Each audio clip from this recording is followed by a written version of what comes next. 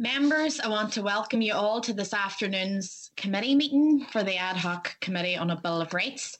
And can I remind you all that we are now being broadcast live, and this meeting, as with all meetings at the minute, is being held fully virtual. So we currently have got 6 members joining. We've got myself, Emma Sheeran, the chair. We've got Mike Nesbitt, the vice chair, Carol Nicole, Mark Durkin, Michelle McElveen and Paula Bradshaw. So I'm going to move to the first item on our agenda this afternoon, and that's apologies. We haven't received any formal apologies. I note that Christopher Stalford isn't yet in the meeting, but he might join at a later time, and at that stage I can see Michelle nodding her head, so I'm taking that he is likely to join us, maybe running slightly behind. So I'm going to move on to the second item on our agenda this afternoon. We have got a briefing from the Raise and Assembly Engagement team on our call for evidence, the survey that we had ran for 12 weeks until the 5th of February.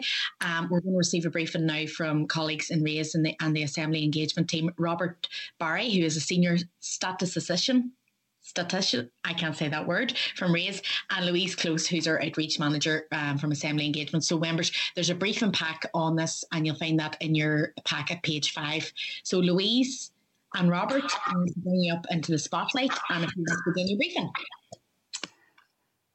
Thank you, Chair. And Robert, you're here too as well, yeah. If you're okay, I'll start and just run through the methodology of how the survey was promoted and the information was gathered, and then I'll pass to Robert to run through the results of the report. So the survey was carried out between November and February, November last year and February this year. The Northern Ireland Human Rights Commission provided advice on the development of the survey. And we also had Disability Action review the questionnaire to ensure that it was accessible for people with disabilities as well. The engagement team and the communications team worked together to develop and implement a communications plan to then promote the survey as widely as possible. To complement the survey, there were some materials developed along with the clerk of the committee, which were designed to help inform respondents about why the consultation was happening, what it was about, and we also provided the link to the evidence and briefings that the committee had received, so to try to give them some context to what the survey was about. We had a virtual launch, which I know some of the members attended, on the 5th of November, and we had over 30 organisations attended that. After that launch, the survey link was then issued over 4,000 charities that we had collected the information from the registered charities, the Charities Commission, which represented all Section 75 groups and a wide section of the Northern Ireland community. The Assembly Communications team then developed a social media campaign, which launched with, there was 109 separate pieces of content that they developed, so a large amount of social media content there, which was published across our 3 main social channels, which is Facebook, Twitter and Instagram.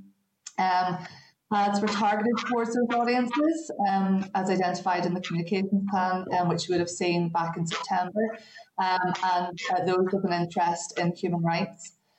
The social media content was seen over 380,000 times during the campaign. In addition to social media, we also, the consultation also received coverage in the Belfast Telegraph, the newsletter, the Irish News, and it was on BBC Good Morning Ulster as well.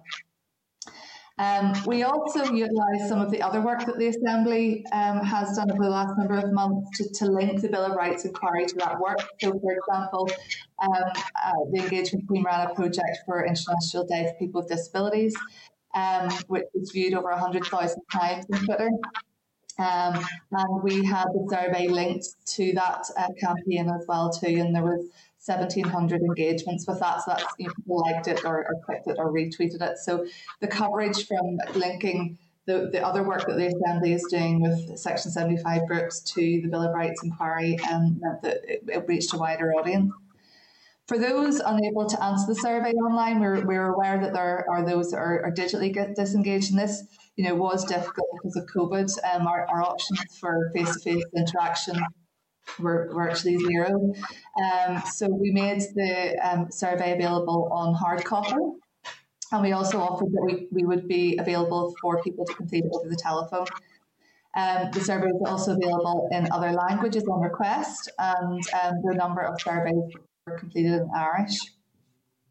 The engagement team also worked with a number of organisations to help issue the survey, and just to give you some examples of those, we worked directly with AGNI to ensure older people who we assumed would be one of the sections of the community that would be more impacted by the COVID restrictions because they'd be less digitally engaged. So we worked with AGNI to get them to complete the survey. We had hard copies sent to their day centres for completion, and AGNI's team supported the older people to complete those surveys and posted them back to ourselves to enter online. We also had hard copies issued to some of the food banks as well. We had over 40 surveys, hard copy surveys returned to us. I also just wanted to mention as well that many of the third sector organisations, particularly in December and January, ran events in conjunction with the Human Rights Consortium to help inform those they represent about the inquiry and encourage participation in its completion. And that was from a wide section of different organisations, everybody from NICCY through to the women's networks as well. And then there was also some other third sector organisations as well that supported those who they represented by helping them complete the survey. So, for example, the Red Cross, we worked with them to hold workshops with translators to gather the views of refugees and asylum seekers. And Positive Futures has also reworded their survey for people with learning difficulties.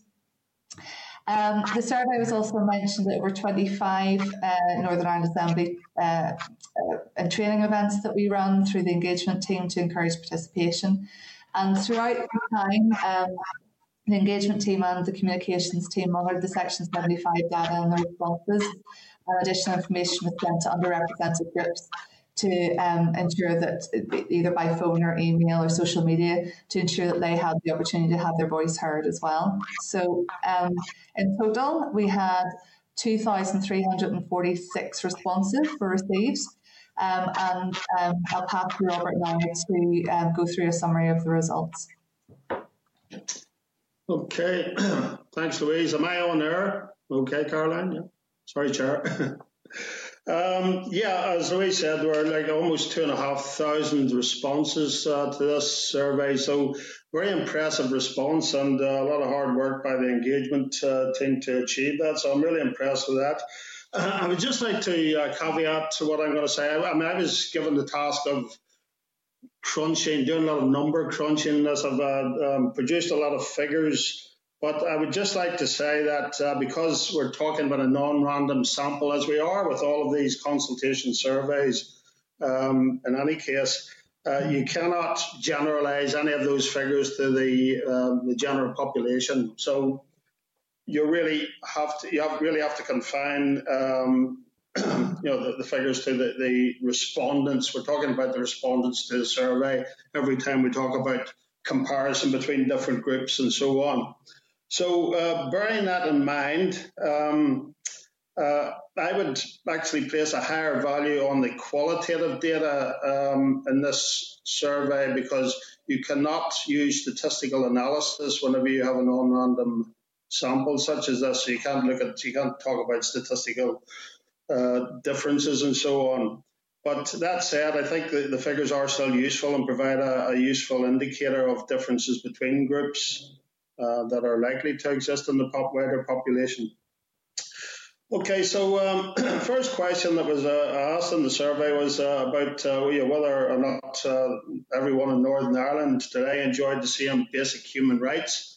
And the majority of people disagreed with that statement and felt that people didn't enjoy the same basic human rights. And there was males, Protestants and older age groups were more likely to agree with the statement than other groups. But again, they were all more likely to disagree with the statement generally. And the main reason given for disagreeing with the statement was the existence of inequalities and discrimination. Now, I don't know whether it helps if I refer to tables within the report. Has everybody got I don't know whether you all have a copy of this report in front of you or not. It might be useful.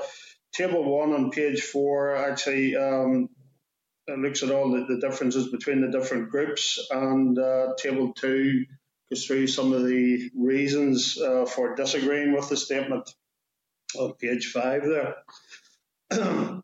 So if we move on to the question on protections, where people felt that more protections were needed, the 5 areas that emerged as the top 5 were disability, age, religion, culture, background, and ethnic group. Emerged as the top 5 areas that were viewed as needing further protection. But if you look at tables 4 to 12 there in the report, then you will see that there are a number of differences between groups, and particularly between age groups and that sort of thing. And again, the community background differences. Human dignity, mutual respect and justice emerges as top 3 foundation values that people identified. Table 13 on page 13 gives a breakdown by the different groups for that. And in general, 80% thought the Bill of Rights for Northern Ireland was important or very important. So that's quite a large majority. And this actually agrees quite well with the Ipsos Mori survey that was carried out about 10 years ago. They found that 83% of their sample actually they thought that the Bill of Rights was important or very important. So large majority, and only 6% thought it wasn't important at all. So there are differences between groups once again. Females, under 55s, Catholics, those with no religion, and minority groups all felt attached more importance to the need for a Bill of Rights for Northern Ireland. But again, no matter which group anybody came from, the majority of all the groups felt that this was important. That's a key point. Also, 88% that agreed the Bill of Rights should include civil and political rights, and while it was over 80% with all these areas here, majority also felt that it should include social, economic and cultural rights and environmental rights. So all of those areas were people felt that they should be included within a Bill of Rights for Northern Ireland. And one of the key things I mentioned about the qualitative data, I've tried to reproduce a number of quotes from the data that was gathered. There are an awful lot of comments. I mean, you're talking nearly 2,500 people here. Most of them had some sort of comments to make. So I tried to capture the wide range of issues and the many diverse views that were expressed within the comments that I've reproduced. But there are many, many more comments, and I've tried to make it as representative as possible of the issues that were raised to try and cover everything. So that was the idea behind producing those quotes. So really, I think you need to trawl through some of those and to get a feel for people's diverse views and the wide range of issues that were raised. I think just about every issue you could think of was raised in this survey, and many of them conflicting, obviously, conflicting views. So I think the committee has a real challenge ahead in trying to reconcile all of these diverse views and issues. So I'll throw it open for questions then, Chair, if that's, or well, I'll leave that to you to open for questions, I should say. Thanks to you both. Thanks, Robert and Louise, for that. That's useful. To be honest with you, I don't have that many questions because I feel like this evidence base is something that we as a committee are going to rely on and use. I mean, I suppose it hasn't told us really anything we didn't already know in terms of overwhelming support for a Bill of Rights, the key issues that we know have been identified by both the sector and by organisations that are working on this as the gaps in rights currently. So I'm content enough. I'm going to throw it open. I can see Paula indicating. I'll go to Mike first as the Vice Chair, and then I'll bring you in, Paula, and if anyone else wants to come in. I can see Christopher has joined us, so welcome to Christopher. Mike?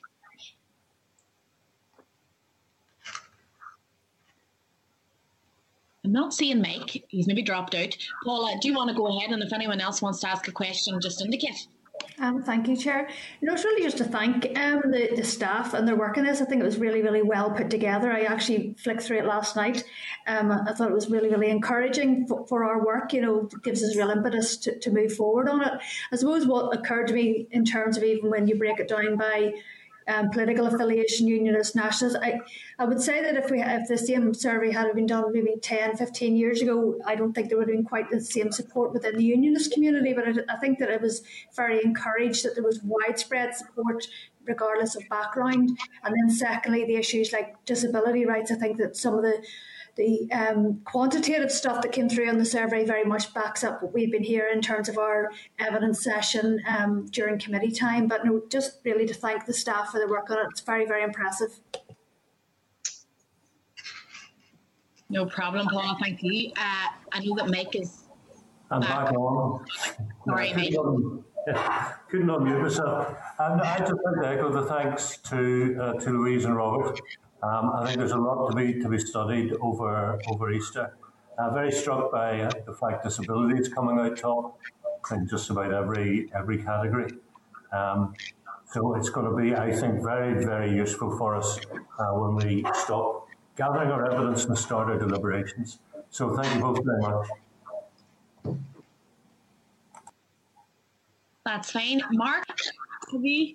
And I can see Carol turning on her camera, so I'll bring you in next, Carol. Thank you, Chair. I suppose just to echo those words of thanks to the officers who have compiled this report. It's pretty extensive and it's also pretty impressive. There'd be a lot in it sort of for us to go through and mull over, but thank you for that. I think that the one point of note is that the overwhelming majority of respondents have agreed on the importance of a Bill of Rights. So I think that's really good to see. Absolutely. Carol, go right. Just the same, just into that, I completely agree with the comments from every other member. I think it's really impressive. It's a good evidence base for us to progress.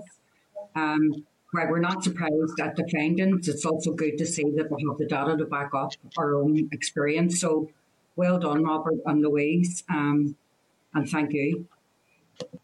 Great. Thanks. Right, that's brilliant. I don't see any other members indicating, so just want to echo the thanks of everyone and appreciate the workload. And we shouldn't neglect to thank Caroline in that as well, because I know she was heavily involved, and obviously there's a team working on this. So it is an impressive evidence base and took a lot of effort to get us there. So I'll let Robert and Louise drop off now. Thank you very much. Thank you. Okay, thank you.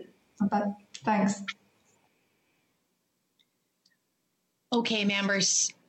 We're now moving on to the third item on our agenda for this afternoon, and we've got a briefing from NICCY. So we've got some members as well as Kula. So if broadcasting can bring the panellists up into the spotlight.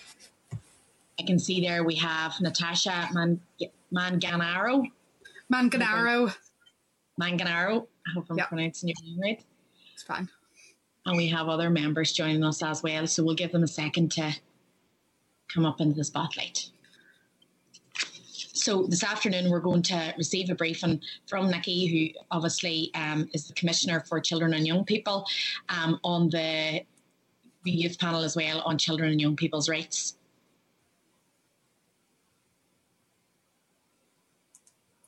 Will I just start with just very quickly? Then I'll hand over to Hannah, who's gonna kick off for us. Just to thank the panel for thank the committee for inviting our panel to speak with you today. We've had some technical issues because some of them are at school, thankfully, so but the four of them should all join. I just also want to commend the committee for responding so positively to our call last summer when we spoke to you and gave evidence to you with regards to hearing the voice of children and young people, and just say how grateful the NICCY team has been to the clerk and her team at trying to be proactive and respond to our recommendations and suggestions about how to engage with young people. So without further ado, I'm going to hand over. I think I'm right in saying it's Hannah first.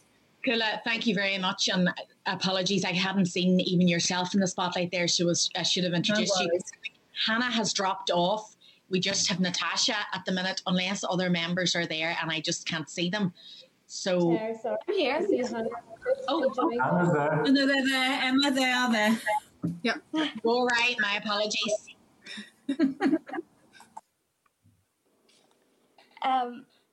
20th of November 2017, NICCY Youth Panel facilitated over 1,500 children and young people at an event to celebrate the 30th anniversary of the NICCY.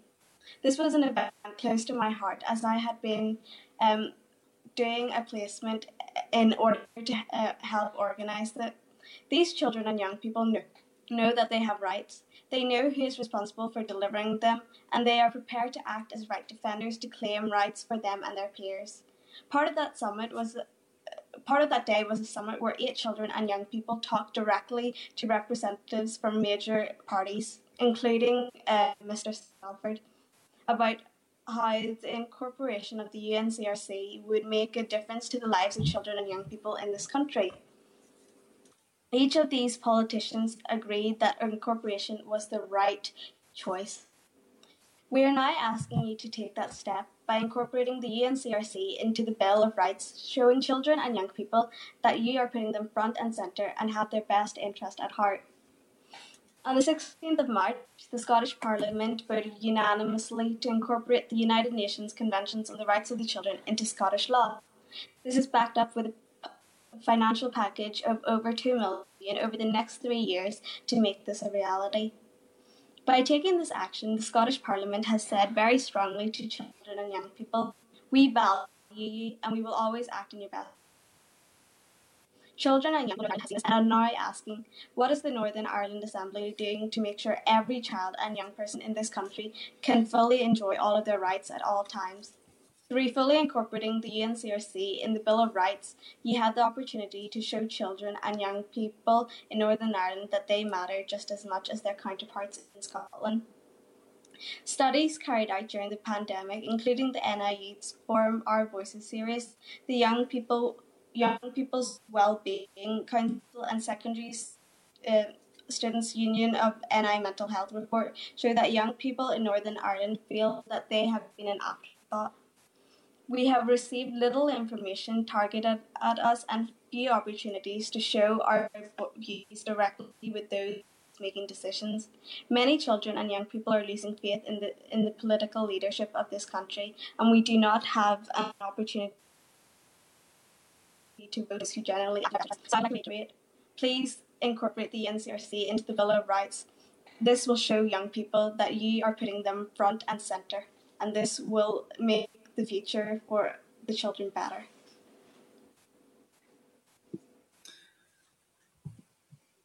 Thank you, Hannah. Is anyone else giving us a presentation, or do you want to jump straight to questions? Natasha's next. Emma, the four of them are going to speak. My apologies, Natasha. So, how will incorporating the UNCRC into the Bill of Rights benefit the lives of children and young people? Article 28 states that children and young people have the right to education. Education is a key element within the lives of children and young people, regardless of the past year's disruption. Not only this, a beneficial education and system which helps to fully develop their skills, talents and abilities is not being met. At our Children's Rights Summit, we heard from young people about the importance of integrated education, the impact of period poverty, along with children who need to stay at home due to illness in classroom activity from using digital technology, the importance of supporting mental health in special schools, and the impact of climate change. We have many examples of artwork and pledges that show us that children and young people are demanding that you protect their rights. It's not just children and young people who are watching. We are now entering a new phase of reporting to the UNCRC committee on how the UK is upholding the rights of children and young people. The last report in 2016 presented some of the ways children and young people in Northern Ireland are being let down, including the need for integrated schools, delayed action on bullying, and a need for inclusive relationship and sexual health education. In fact, may I note that the majority of schools in Northern Ireland are able to skim over this topic, bringing in a group called Love for Life, who reportedly encourages abstinence. Few schools highlight the importance of consent, and according to the website Stonewall, England, Scotland and Wales have all already or are in the process of ensuring LGBTQ+ inclusive sex ed is included, whereas in Northern Ireland, schools are under no obligation. What's more, we have seen little movement on these issues. No student should experience any form of bullying due to their background, race, gender identity, sexuality, etc. Education isn't just about one or two rights. All rights need to be upheld to ensure children and young people can get the most out of their education. They won't be able to if they are hungry or unable to go to school because they can't afford sanitary products, although one of our members of NICCY's Youth Panel has done substantial work on campaigning for access to free sanitary products to be available in schools, or can't engage because they aren't receiving proper mental health care. As one 11-year-old boy put it, no child should go hungry, and it shouldn't be up to a footballer to point it out. We are looking to you to take this opportunity to uphold the rights of all children and young people by fully incorporating the UNCRC into the Bill of Rights. Thank you. Another issue that is unique to Northern Ireland in terms of protecting children's rights is the legacy of the conflict here, and we know that the committee is a result of this. While children and young people growing up now have all been born after the Good Friday Agreement, we continue to be impacted significantly by what came before. This is particularly important in this year as the context as the centenary of Northern Ireland and the workings of Brexit and the Northern Ireland Protocol. In December last year, we held an event which I myself found personally enlightening as part of the Human Rights Festival, where we explored the importance of children and young people being able to celebrate their cultural identity without impacting the rights of others. We need support for our political and community leaders to be able to do this safely. By looking at celebration of culture and identity as a right for all of us makes it safer. Full incorporation of the UNCRC will ensure children and young people that they would be protected from violence and trauma, tackle the mental health legacy, and make sure that children and young people's services were properly funded in all communities. We would also like to have opportunities to learn about our past and develop a shared understanding of what's happened so we can ensure it doesn't happen again. At our Children's Rights Summit in 2019, one young woman talked about the importance of Articles 7 and 32, right of a national identity. Realising that in Northern Ireland, where we can be British, Irish or both, has become more complicated as the UK has left the EU. We want you to make sure that we can continue to enjoy this right and that none of our rights will be impacted by Brexit. Children and young people have been rights defenders throughout the conflict here, and we will continue to be as we develop a shared future. We just want support in that. Incorporating the UNCRC into law through the Bill of Rights will give us that support. Rights are universal, indivisible, interdependent, and interrelated. All children and young people need all of their rights all of the time, and the best way to do that is full incorporation of the UNCRC. We can see from the examples of education and dealing with the past that rights are not standalone issues. By not being able to fully enjoy any one right, many others can be impacted. Children and young people have a right to have a say in decisions that affect them. They are clear that their rights matter to them, and they've used their voices to give us this message strongly. Now it is the duty of the people in a position of power to do all they can to make those rights a reality by putting them into law. Our November 2019 UNCRC celebration took the theme of UNICEF's campaign for every child, every right. We heard a clear call from 9-year-old Tegan at the summit for politicians to do the right thing and always act in the best interests of children and young people. She talked about rights not being a privilege or an honour. It should be, as it is in name, a right, an inevitable right that we all have from birth. The development of a Bill of Rights is a great opportunity to incorporate the UNCRC.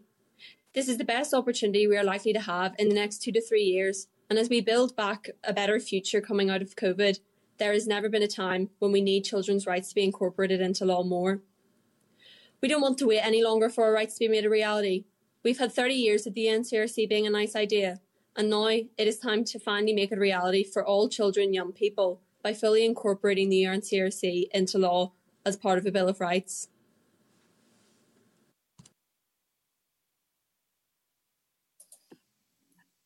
Tula, are you summing up? I'm not summing up. No, I think they've spoken. I may sum up at the end. My role here is to make sure the committee behave, because I know my young people will. So I'm just here to support the young people, and so they're ready to take your questions. I may say a few words at the end, if that's appropriate, Emma, but it's over to you and the young people to have a conversation.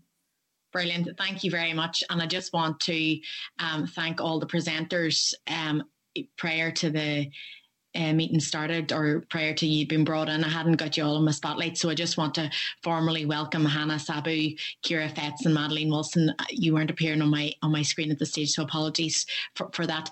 And thank you all very much for your strong presentations.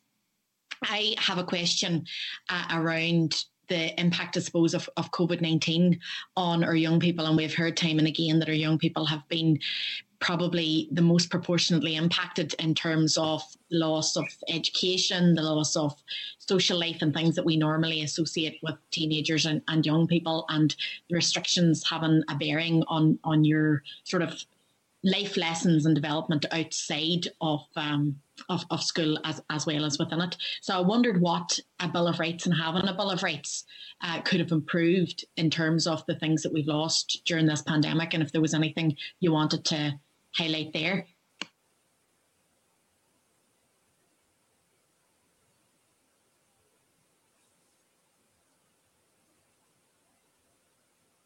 Well, I can answer that.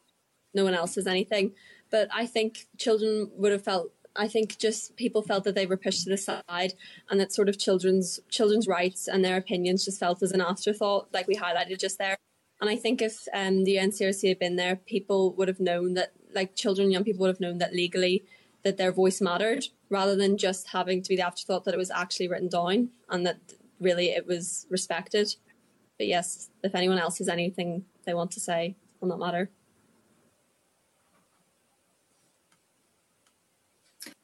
Does anyone want to talk about how COVID has affected you or affected young people, and how you think things could have been different? Well, in regards to education, it's certainly caused me and other exam year groups an immense amount of stress with not knowing what is happening and how we're getting graded. Some of us, actually, we are all still unsure of certain things. So in that relation with COVID, we wouldn't have had this much exam uncertainty and this much anxiety around exams, especially with the majority of us needing to get decent results for unis and any other further education.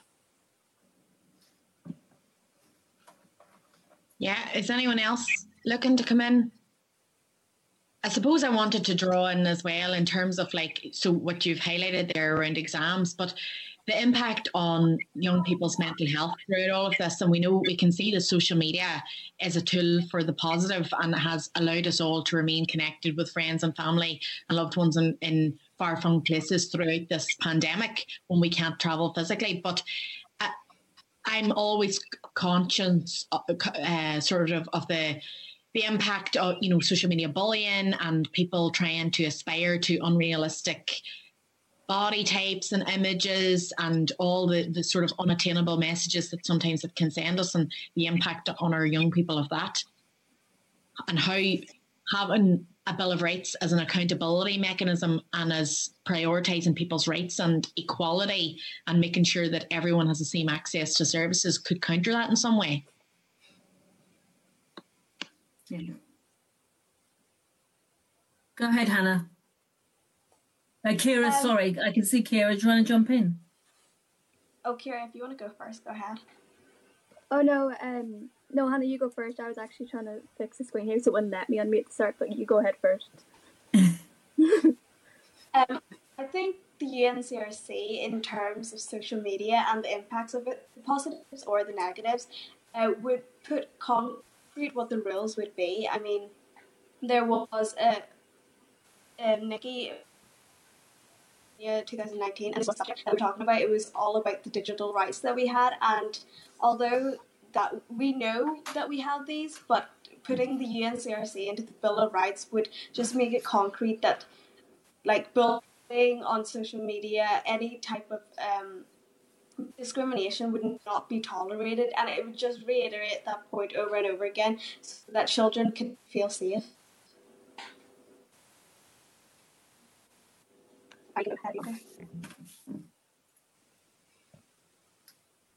Go ahead. And no, just to cover what Hannah said there as well, through COVID, our entire trust with the government, the relationship almost feels like it's completely broken down because, again, to repeat, we felt like an afterthought. So by having the UNCRC into the Bill of Rights and by having it into law that we can get help for our mental health and we should get it as soon as possible even, it will redevelop that relationship and help each and every individual as well. And actually, I'm just, as a thought, NICCY, a couple of years back, we actually did a research on how several of us did a social media detox. Me and Hannah, I remember both of us did it. And just to see, out of interest, the impact it had on mental health. And I'd say any of us who did it found it very beneficial to take off from social media. So we are definitely aware of the impact social media can have on mental health, as well as the benefits it has for social and connection. Thank you. Oh, sorry, I was just going to jump in there. Yeah, I think young people during the pandemic have certainly been almost exploded in a way that they've been bombarded with images of what's been a difficult time for everyone, of ways to improve themselves and talking about how to growth, of course, which was important during the pandemic, but people felt this pressure to meet standards which were unrealistic, which perhaps were being sponsored by people from celebrities or just social media outputs, and that was very damaging for a lot of young people's mental health in a way that they couldn't go online, which should be something kind and something enjoyable, and it just became almost just, it really made them feel really bad about themselves in a way, and their mental health just went downhill. So yeah, thank you. Yeah, take on board all of those comments. I'm going to pass now to the Vice Chair, Mike, and then I've got Carol, Paula and Mark. Chair, thank you. And thank you, Hannah and Natasha and Kira and Madeleine. I have two questions, but can I also say to the Commissioner that this committee always behaves on camera. I'm just here to make sure you keep up to your usual standards. Fair enough. I have two questions. One is specific to Natasha. Natasha, you mentioned integrated education, and I'm just wondering whether, by what you mean, you would like to see more universally accessible access to integrated schools as a sector, or whether you would like to see a single education system that was fully integrated. And the second question is to the other three contributors who were all very clear about the UNCRC, but maybe I could direct this one to Hannah, because Hannah, you said you were losing faith in politicians, and I'm wondering whether that's because of what we are failing to do, such as incorporating the UNCRC into the Bill of Rights, or whether you're also losing faith in us because of some of the things we are actually doing. So maybe Natasha first, Hannah second, please. Well, I personally go to an integrated school, Shimon Integrated College in Newcastle, and I personally think it's excellent. I don't see the need for segregation, not in this day and age. We are simply highlighting the fact that the Troubles happened and that the divide still exists, whenever we could have just integration.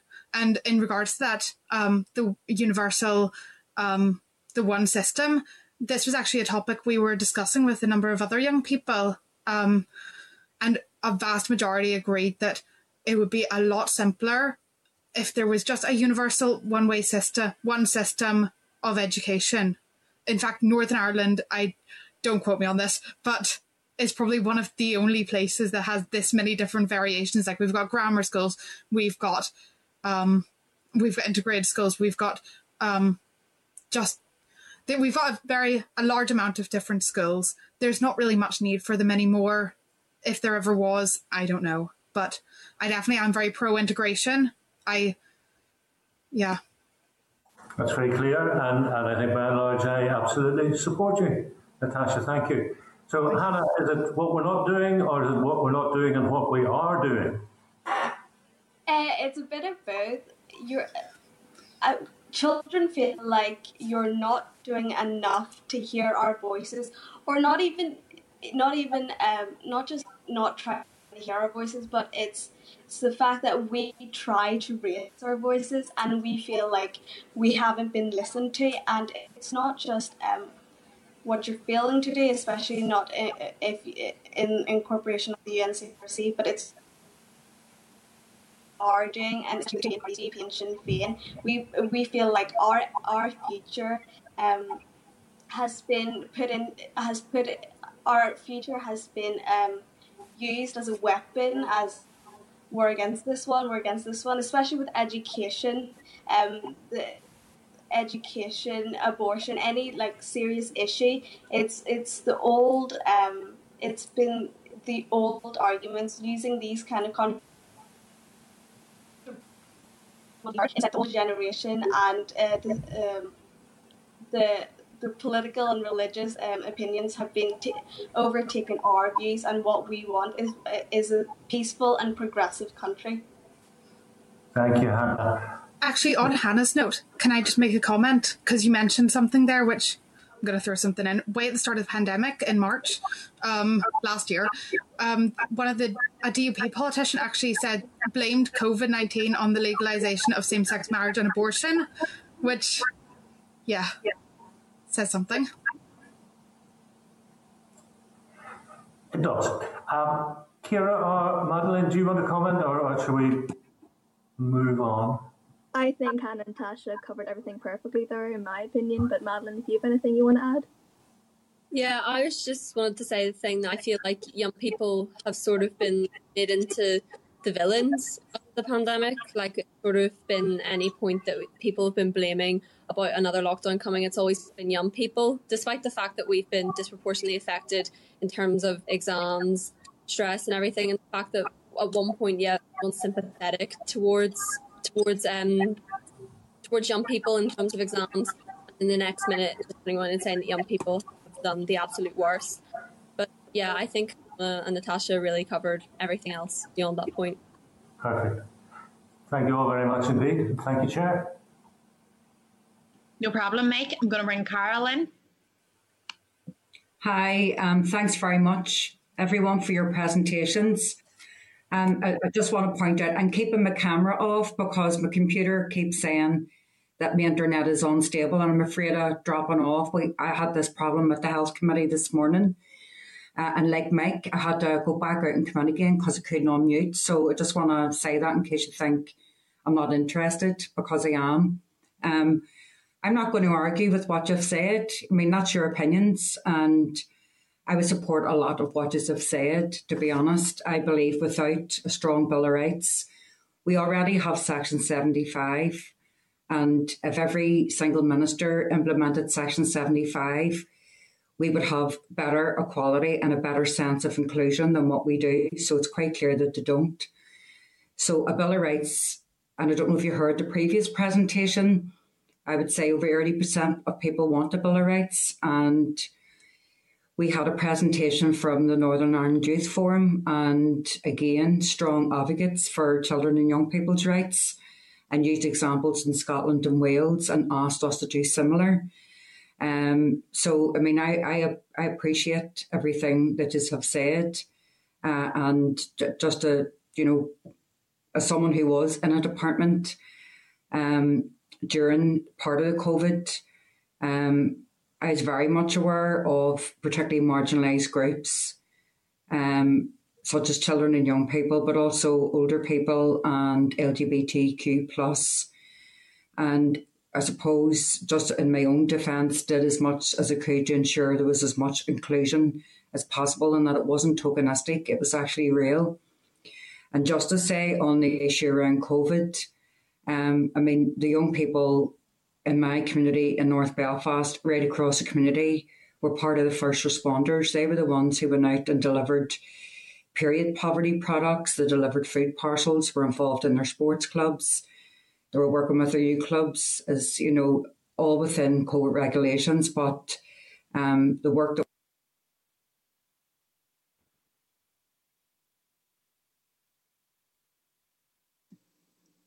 Carol, we can't hear you. I don't know if your internet is broken up or...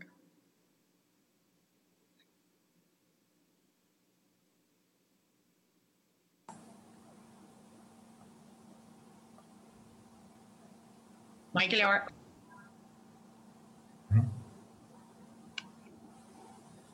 I'm going to bring Paula in and then Carol's going to jump out and come back in and we'll allow her to finish your question. Paula?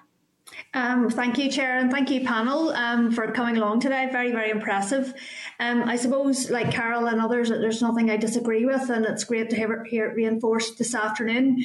So I wanted to maybe even just bring the discussion into a very contemporary issue at the minute. I recognise you're all young women, and it's the whole discussion around the potential to make misogyny a crime, and if you have any wider thoughts then in terms of violence against women and girls and any of the issues then around safety for young women on the streets and just that general sense of feeling disempowered sometimes just because you were born female. Thank you. Don't start me on it, please. It is absolutely insane that this still happens. I don't think I know. I think something has most likely happened to every young girl or young woman. It's just something that's become so common and it's not brought enough to attention. It's taken the death of Sarah Everard to bring it to light, which is insane. If anybody else has anything else to say on it, or else I'm just going to go off on a complete tangent. Yeah, no, Natasha, I completely agree with you. Like, I've always said, like, having a death being the whole thing that it's been brought up, it's bringing to attention. It should have never came to that stage in the first place. But no, I grew up in a martial arts community, so I didn't really know. I was always taught self-defense. I didn't know when to use it. And it almost terrifies me that now, being a teenager, I will have to use it. I just treated it like something fun as a sport. I haven't had a case of sexual harassment against me, I can say that. But hearing of what happens to all my friends when they go out, because I wouldn't go out that much, I just feel terrified. I get them to text me every 30 minutes when they're outside just to make sure they're still there, and then if they don't, I will call them. But no, I desperately wish it wouldn't have came to a death for this to be brought to light. It's not even always just sexual harassment. It is even just getting approached in a dodgy manner. Yeah, I just wanted to say I think I agree with what you guys have both been saying, and I think it's just this normalisation of the whole situation, this normalisation of catcalling and sexual harassment and this sort of culture of like rape jokes and everything. I think this is where it begins, and this is certainly very apparent, I think, among young people, is that it's sort of belittled down to not be such a large issue as what it is. And like you said, it's shocking us that a death of a woman has to raise this issue again, that we actually have to think about it and that it's not being raised more. So yeah. I think a big part of this normalization of these uncalled for terms is because of the lack of education, especially around sexual health. Especially when I was taught sexual health, we were just taught the basic biologies of it without, being no means, but not just no, but like different ways you have to ask for consent, and being not into it, or even like saying like not unwanted attention is something like we're not taught about, and it should be something that it's something we should have a conversation on. especially in schools, because the younger you learn these things, especially girls are taught to, you know, how to saves, but boys need to be taught, men need to be taught that, you know, what's wrong and what's right in these kind of situations. So that is all down to education at a young age, so that everyone can feel safe out in the streets, in schools, in different environments.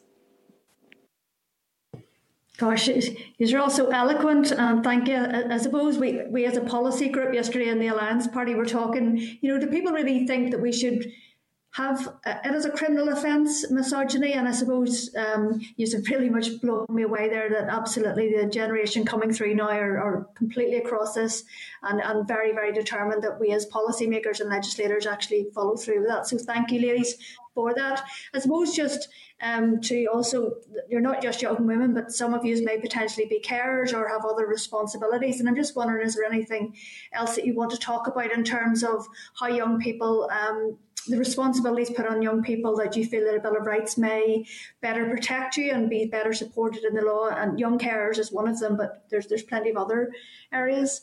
Please, thank you.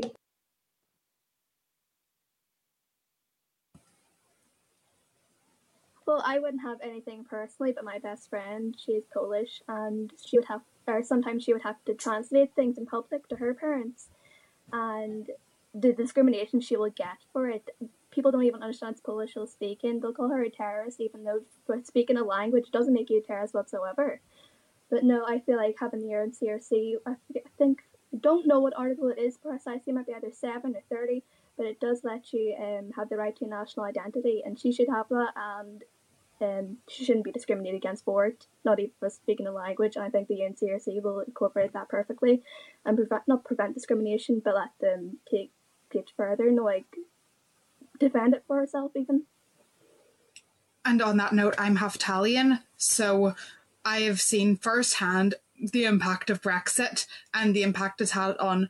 I'm lucky because I grew up with dual nationality, but for example, my dad, and I know that he is not a young person, but I have seen the impact of the amount of effort it has taken, you know, in regards to Brexit, and also just on the note of UNCRC, as we've all said earlier, having it implemented into the Bill of Rights, into actual law, will ensure that it is always at the centre point of everything that affects young people. So I can't understand why you would not take the opportunity and give us that peace of mind that it is there and that is being protected for protecting us.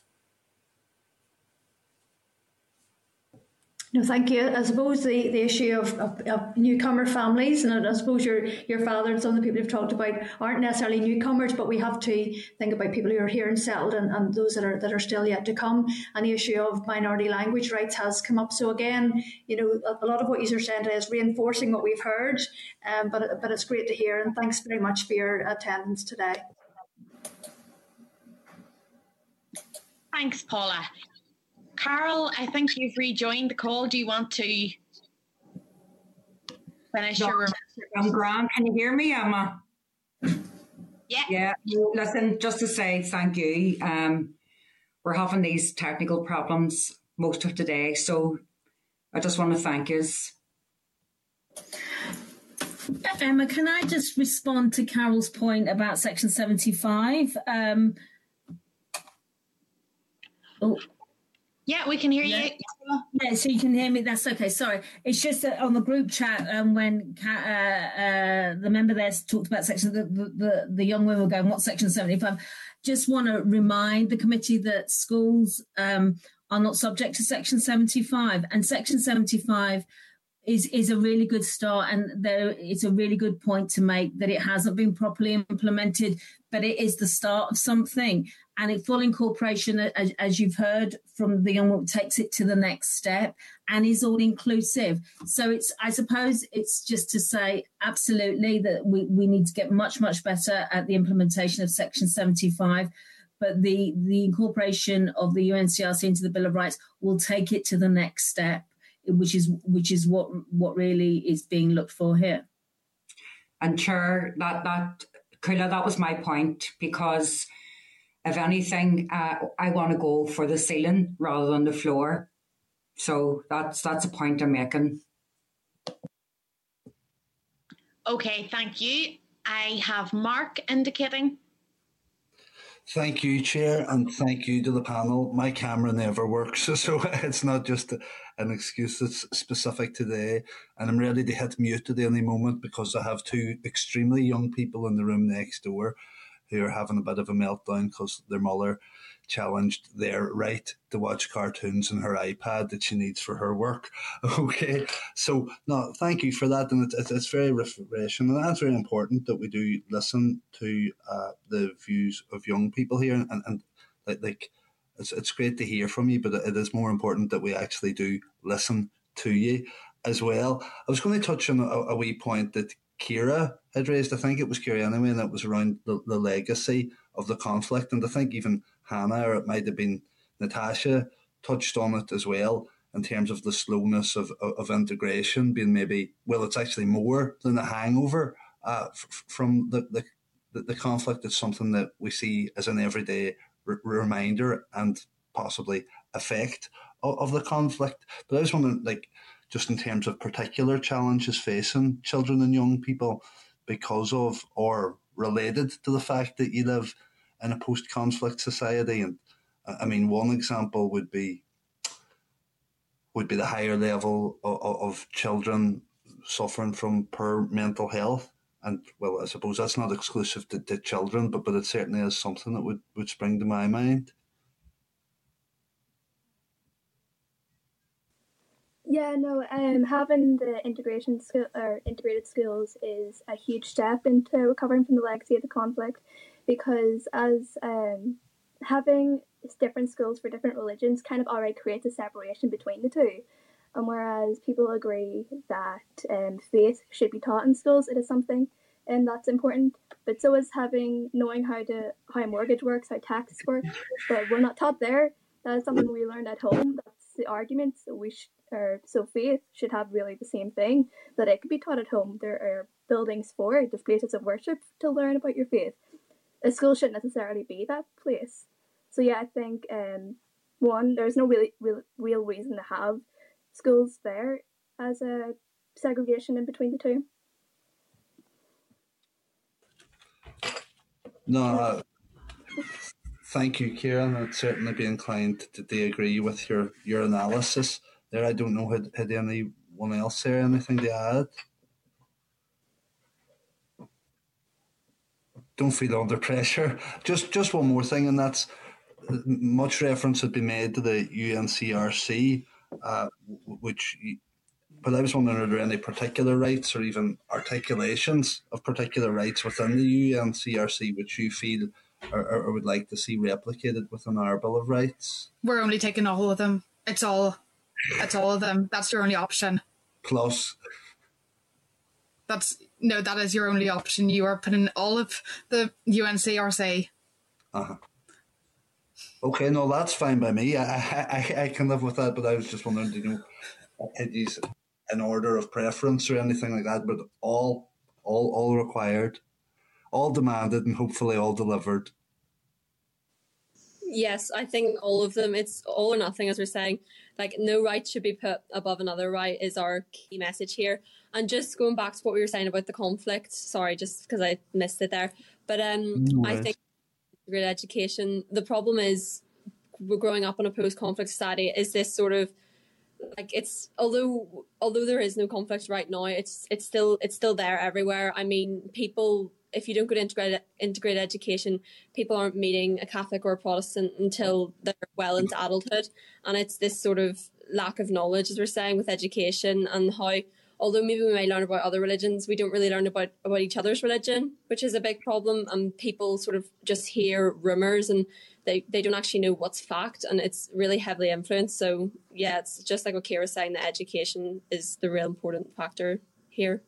And the UNCRC also covers communities that are still affected by conflict through violence, and through that, having the UNCRC protecting them from them, they can grow up not hindered by these past conflict issues and grow into a developing and encouraging person. I feel like the UNCRC will just completely support all of it. Okay, super girls. Thank you. Thanks, Chair. No problem, Mark. I don't see anyone else indicating. Chair, I just raised my hand. Sorry, Christopher. You weren't okay. No, firstly, I want to thank people that have come to speak to us today. It's been very interesting to listen. I absolutely agree with the points that have been made around the provision of education in Northern Ireland. Were we designing an education system today, it would not look like that which we have today. There's no doubt about that. I also agree that we should be driving towards the development of a single education system for all of our children to be educated together, regardless of the religion of their parents. And I think that should be a guiding principle. However, in the Convention on the Rights of the Child, children have a right to be raised, this is in the document, people have a right to be raised by their parents in a particular cultural grouping. So whether one's from a predominantly British culture or predominantly Irish culture, whatever, those rights are respected. So how do you think that the full implementation of the Convention on the Rights of the Child and the development of a shared single education system sit alongside each other, and what can we as politicians be doing to deliver that? In my opinion, I believe it will it'll add a sense of inclusivity, because then there'll be less of a taboo around it, less of a taboo around, and a little bit more freedom, or just a little bit of more allowance of being allowed to express who you are or express your cultural identity or whatever openly and freely. I think in my constituency, I represent South Belfast, and South Belfast is obviously a very diverse constituency. There are 5 assembly members from 5 different political parties, which reflects the diversity of opinion in the constituency. And my experience has been, particularly at a primary school level, I would say that the majority of primary schools in my constituency are integrated. Now, the sign above the door doesn't say an integrated primary school, but in terms of the children that are attending there, because the constituency is very, very diverse, the children are going to be very diverse. And I mean, if you think of schools, for example, Rosetta Primary School, Knockreeda Primary School, I mean, in Fane Street Primary School, I think we have more than 70 languages spoken.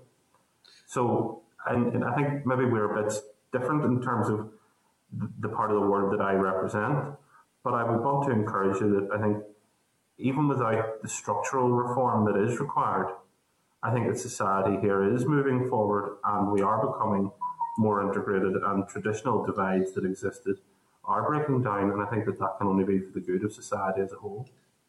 I think it definitely depends on the area, though. I mean, whenever I went to my primary school, it was slightly different to whenever I was. It's changed since then, but whenever I went there, it was very much Protestant. I personally, it was just the one close to my house. I'm not biased in any way, but it was, yes, it was very much Protestant. Depends on the area. Okay, that's great. Thank you.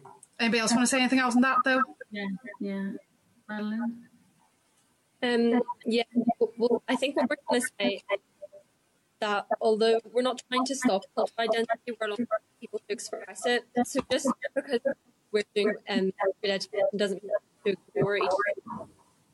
We're just trying to make more of an acceptance with one another. So we might say that parents have the right to raise their child in the environment they want.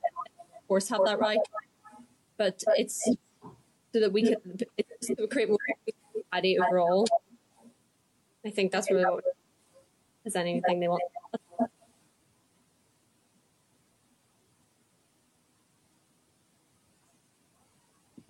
Okay. No other members have any questions, and none of the panelists have any more comments. We can maybe leave it at that. I just want to reiterate my thanks to you all for coming to see us this afternoon, and for your presentations, and for giving such accurate and honest and articulate accounts of the priorities that you have and your experiences, and just to say we really appreciate the time that you've brought to us. So thank you very much, and have a nice rest of your day to you all, and we're going to let you drop off the call now. Thank you very much for taking the time. Thanks. Okay. Members, I'm going to make a suggestion before we go to the next item of business, that we send out thank you letters to the young people, as we have done in the past. So if everyone's in favour of that, I can see nodding heads. Great, Chair. Good stuff. Right, we're now we're moving swiftly through business this afternoon. So we've got our third and final presentation now. So item number 4 on our agenda is a briefing from Mr. Niall Murphy, his perspective on a Bill of Rights. We're bringing Niall back into the spotlight here. So you can find, the clerk has prepared a memo which you'll find at page 66 of your packs, but you also should have a written presentation from Niall that came in table papers the other day. So Niall, thank you very much for your patience and for joining us this afternoon. I'll let you begin your presentation. Thank you. Very much obliged for the opportunity to make a submission to your committee. And thoroughly enjoyed listening to the young people who went before, and it's important always to consider their perspectives.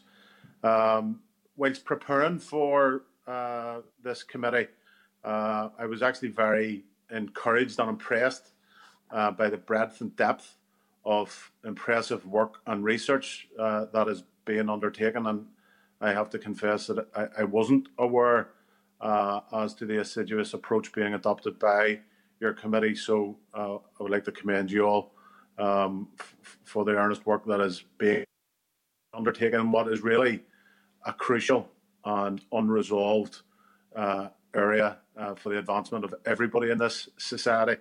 And what I hope to do today is to provide a practitioner's perspective. I appreciate that you have heard from people in the NGO sector, from the judiciary, and from the Human Rights Commission itself.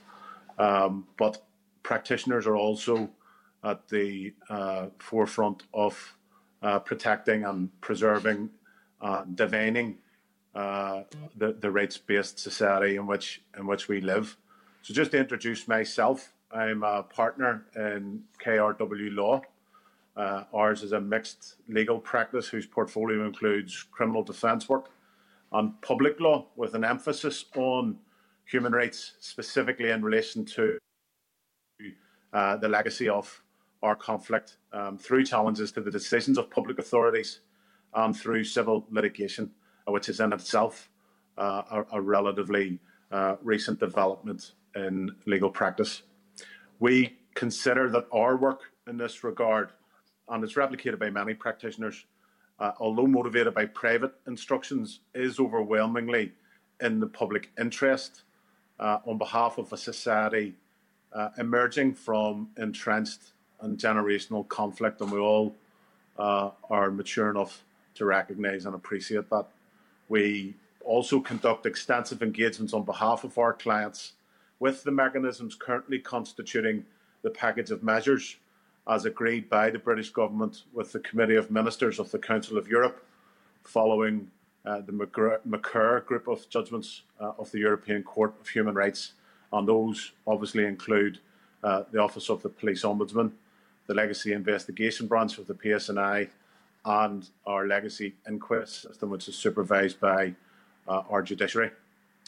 There is a recognition or perception of our jurisdiction as being a state of exception, and that demands that access to justice be secured, and if that be through legal challenges to public authority decisions, be they expressed via powers or policies or civil litigation and private law claims, these should not be in the absence of human rights compliant mechanisms.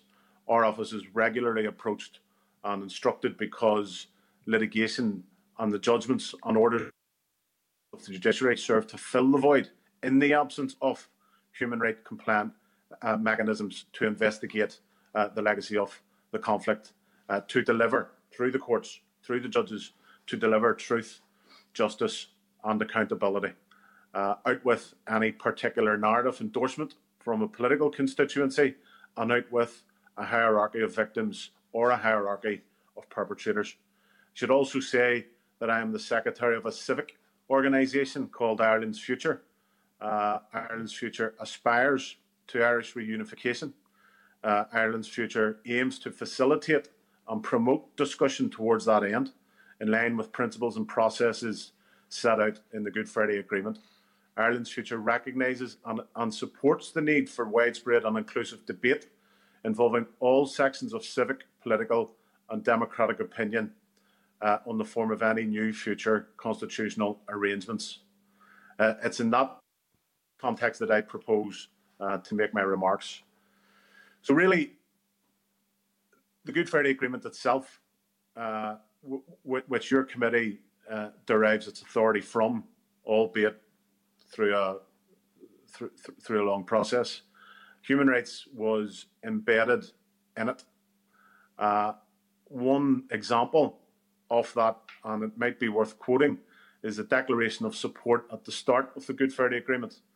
The tragedies of the past have left a deep and profoundly regrettable legacy of suffering. We must never forget those who have died or have been injured and their families, but we can best honour them through a fresh start in which we firmly dedicate ourselves to the achievement of reconciliation, tolerance, mutual trust, and to the protection and vindication of the human rights of all. And I would like to say, from a professional perspective, it's a professional duty of the highest calling to be instructed by people who, but for the circumstances of the most tragic moment in their lives, might never require the services of a solicitor, or to embark on courageous litigation that may define the law for the entirety, for everybody in our society. Very often, when receiving instructions from a bereaved parent, child or sibling, you will not be surprised to hear that the refined complexities of law relating to liability or quantum are not issues which dominate that conversation. In the context of deaths which may have occurred in some circumstances over 40 years ago, the next of kin in the vast majority of instances will seek to pursue very simple yet compelling concepts, a fact-based account of what actually happened to their loved one on the night they were murdered, and that the truth be rectified for the public record. Human rights were at the heart of the Good Friday Agreement, and I don't need to tell this committee that. The cursory search of the Good Friday Agreement shows that the word right or rights appears 61 times.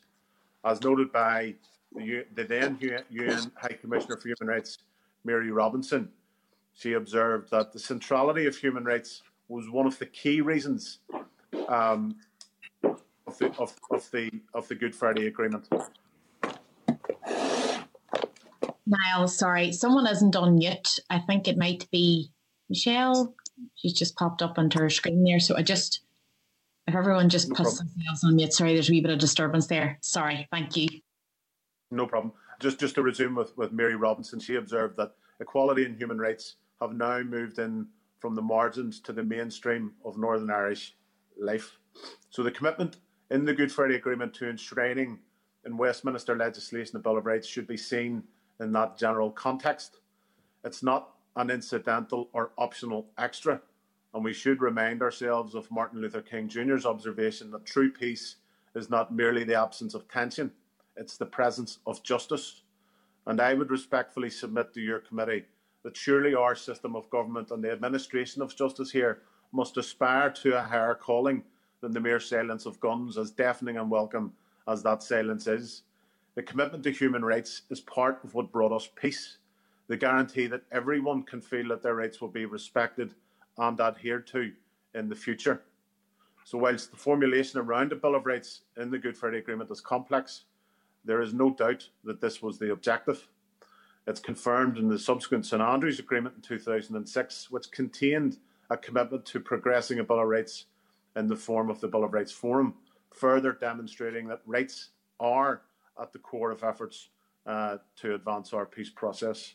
It's the last part of the Good Friday Agreement jigsaw, and it ensures that rights currently enjoyed cannot be taken away at the whim of a government. It's intended to ensure that in a divided society, that whoever governs this narrow ground cannot rule without respecting the rights of everyone who lives here. It also ensures that those who are not or do not identify primarily as part of the two main communities, and this is a growing constituency, that they will also have their rights respected. So I would like to touch upon what can a Bill of Rights do? Some very fundamental issues. A Bill of Rights effectively are a list of human rights that everyone is entitled to enjoy. They uphold rights and facilitate political accountability and good governance. And those are concepts which we all aspire to. A Bill of Rights exists in many countries as a constitutional safeguard that underpin legislation and policy to ensure that rights are protected. The depth and scope of the process and the debate that has taken place over many years is reflective of the importance and the constitutional nature of such a document. This should provide a timely reminder of the importance of giving permanent effect to the human rights and equalities promised in the Good Friday Agreement. And I would respectfully submit that that's a function which is best performed by a Bill of Rights. And I was encouraged listening to the statistician that gave evidence in the first tranche that there has been an overwhelming response. I think it was 82% of respondents who are in support of a Bill of Rights. So I think it's safe to conclude that we will have a Bill of Rights that will be enacted, justiciable and enforceable. That will support good governance by creating a rights-informed structure of accountability and allowing our legislature to be held to account. They can assist in ensuring that legislation, policy and practice do not deny fundamental rights and will strengthen democracy by underpinning it. It's been observed that a Bill of Rights that only lives in courtrooms is not a constitutional document worth having. The debate has been framed through 6 simple words: the particular circumstances of Northern Ireland. It's clear that interpretations of that phrase vary and that there are many conflicting perspectives, all of which require to be balanced and respected. Some of those engaging in the debate want to see the widest possible understanding of this phrase, whereas others understand it to be restrictive in meaning. Others take a stance somewhere in between. In its response to the advice of the Human Rights Commission in December 2008, the NIO in 2009 argued that most rights proposed by the Commission were already protected by existing legislation, policy or practice. And I would rhetorically ask, well, what's the problem then? What have we got to fear? And I would also ask the committee to be cognizant of the very live debate happening on the right-wing fringes of the Conservative Party, seeking to repeal the Human Rights Act in 1998. That simple fact is a touchstone as to why we in this jurisdiction must have a Bill of Rights. And it cannot be disregarded as a lunatic fringe, because that's the same constituency that has visited Brexit upon all of us, an event that nobody here voted for and was overwhelmingly rejected by our electorate. So we do need to be vigilant as to future threats. And one of those threats is this growing debate that the Human Rights Act itself be repealed. Fintan O'Toole in the Irish Times has observed, Northern Ireland is not Lincolnshire or Somerset. It's a distinct, unique political entity recognised by an international treaty registered with the United Nations. It should also be reminded, we must recall, that the Human Rights Commission's 2008 advice itself was a compromise document and did not include everything that a civil society organisations had wanted.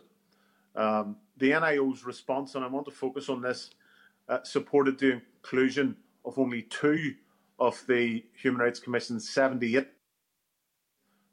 recommendations, those two being the right to vote or be elected and the right to identify and be accepted as British or Irish or both. And what I would now like to do is examine how a Bill of Rights might have helped our jurisdiction in recent years. And I was struck in preparing for this by the submission of the Equality Coalition in their written evidence to your committee, and was very helpful and illustrative. A Bill of Rights, they argued, could have prevented many of the issues that destabilised power sharing and contributed to its collapse, i.e. legislation and policy would not have been lawful with the Bill of Rights in place, would have stopped such actions dead in its tracks. That includes the diversion of executive business into repeated attempts to enact rights-based provisions would have already been in place had a Bill of Rights been enacted. And with regards to my own professional and personal perspective, I would like to examine that in three areas, those being legacy, wherein I have a professional practice, citizenship, which is touched upon through Ireland's future, and from a personal perspective, with regard to the language protection, I raise my children through the medium of Irish, and they attend Irish medium primary schools. With regards to legacy, the legacy provisions of a Bill of Rights would have ensured the codified incorporation of Article 2 requirements to independent investigations into unresolved deaths, and thus would have prevented the antics of the Secretary of State last year when he abandoned the Stormont House Agreement for some theoretical non-investigative information gathering exercise. I was unfortunately in a coma when that happened due to complications arising from COVID, and I couldn't believe it when I came round that the Secretary of State would seek to unravel a locally agreed political agreement. The High Court is already exercising safe custodianship of the principles of Article 2, and I have included as an annex to my written submissions a list of judgments upholding the principles by our local High Court. However, victims and survivors should not be required to assert their rights through active litigation in this day and age. And sometimes it's lost on politicians just how emotionally devastating it is for victims and survivors to be engaged in entrenched litigation. I know after consultations and long, hard days in the High Court that many families go home and cry themselves to sleep. And that should not be a recourse that victims and survivors should be put through. Compliance with Article 2 of the European Convention is not merely an issue for Stormont, because Stormont is not a sovereign entity. Westminster is, and it's Westminster that signed the European Convention on Human Rights. Similarly, it is for Westminster to legislate on this Bill of Rights as previously promised. With regards to citizenship, had even one of the two recommendations which the NIO accepted from the Human Rights Commission's 78 recommendations been adopted in a Bill of Rights, in one subtle and decisive piece of legislative drafting, we could have totally nullified and neutered the most vexed constitutional question posed this century, Brexit. Had the citizenship provisions been in place, it would have most notably precluded the imposition of a hard border on our island. The mere adoption of the right to identify and be accepted as British or Irish would have foreseen with Solomon-like wisdom the Home Office's hostile environment decision to treat almost all persons born here as British for statutory purposes. That decision, well known due to the challenge by Emma de Souza, was expressly taken to prevent Irish citizens born in the North from exercising EU rights tied to Irish citizenship. This led to the extraordinary position of the UK Home Office, suggesting that people renounce British citizenship that many of hundreds of thousands never considered that they held, should they wish to exercise their rights in question. These problems could not have arisen had the Bill of Rights citizenship provisions been in force. On language, the fact that this jurisdiction is the only region in Britain or Ireland that makes no statutory provision for the protection of a minority language in accordance with the European Charter for Regional or Minority Languages, which was signed and ratified over 15 years ago, is remarkable. Irish is an official language in the Republic of Ireland, guaranteed constitutional status through Bunreacht na hÉireann, with Welsh being afforded statutory protection under the Welsh Language Act 1993, which has had several statutory renewals since. Scots Gaelic is protected under Ag na Gaeilge Alba 2005. So why is it that citizens in Scotland, Wales and in the South all benefit from statutory protection for Indigenous languages, but it's a right that's denied to citizens here? And I look forward to that legislation being progressed before the Assembly elections next year. But this issue, which contributed to concerns over the sustainability of the institutions, could have easily been neutralised by a Bill of Rights. It shouldn't have taken this long.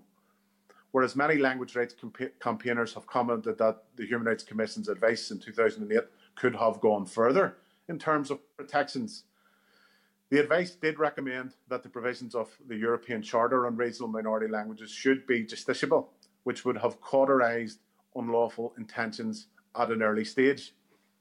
In recent years, I have been instructed by clients who have successfully challenged the unlawful cancellation of the LEAFA bursary scheme in December 2016, and also the unlawful language policy adopted by Antrim and Newton Abbey Borough Council in 2018, which sought to adopt a policy imposing a blanket ban on bilingual street signs containing displays in both Irish and English.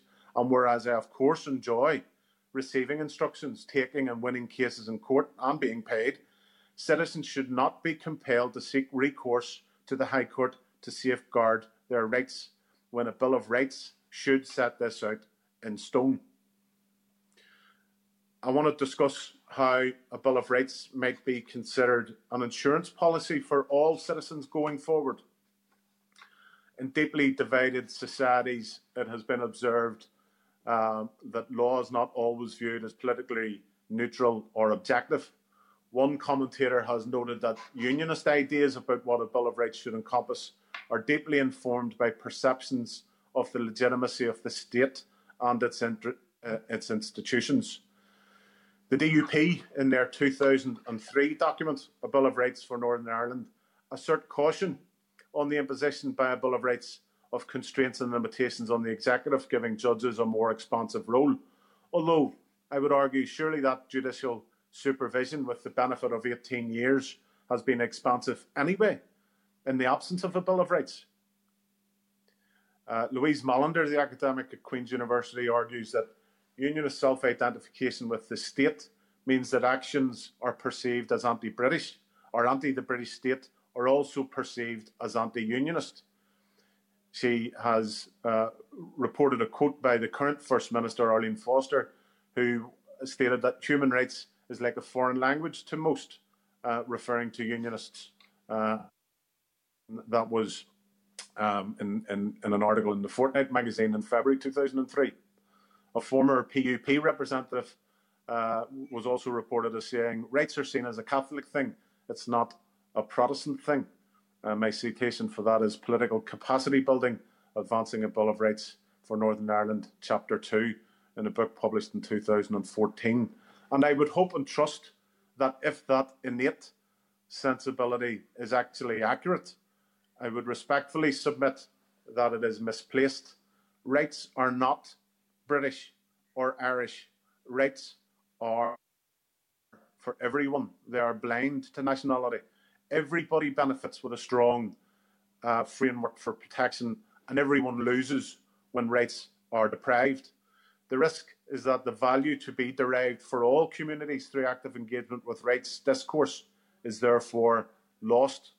I return to the Commission's advice in 2008, which was itself faithful to the explicit Paradigm of Esteem provision within the Good Friday Agreement, whereby it provided for a right that public authorities must fully respect, on the basis of equality of treatment, the identity and ethos of both main communities in Northern Ireland, and added the important qualification that no one is relying on this provision may do so in a manner inconsistent with the rights and freedoms of others. In short, this equality of treatment provision protects both main communities. Indeed, in this week, the week of the census, unionism and loyalism may reflect on changing demographic tides, and the fact that unionism has lost its majority, a majority held and inbuilt since the inception of this state in the 3 parliaments to which it aspires in the last 3 elections, a majority which is gone forever. Gregory Campbell spoke on Monday night on RTE of 3 minority communities in the north, and that could be right. It might bear the interests of unionism well to consider a Bill of Rights as a necessary insurance policy in the face of future constitutional change. And of course, this is the genius of the Good Friday Agreement, which guarantees mutual equivalence.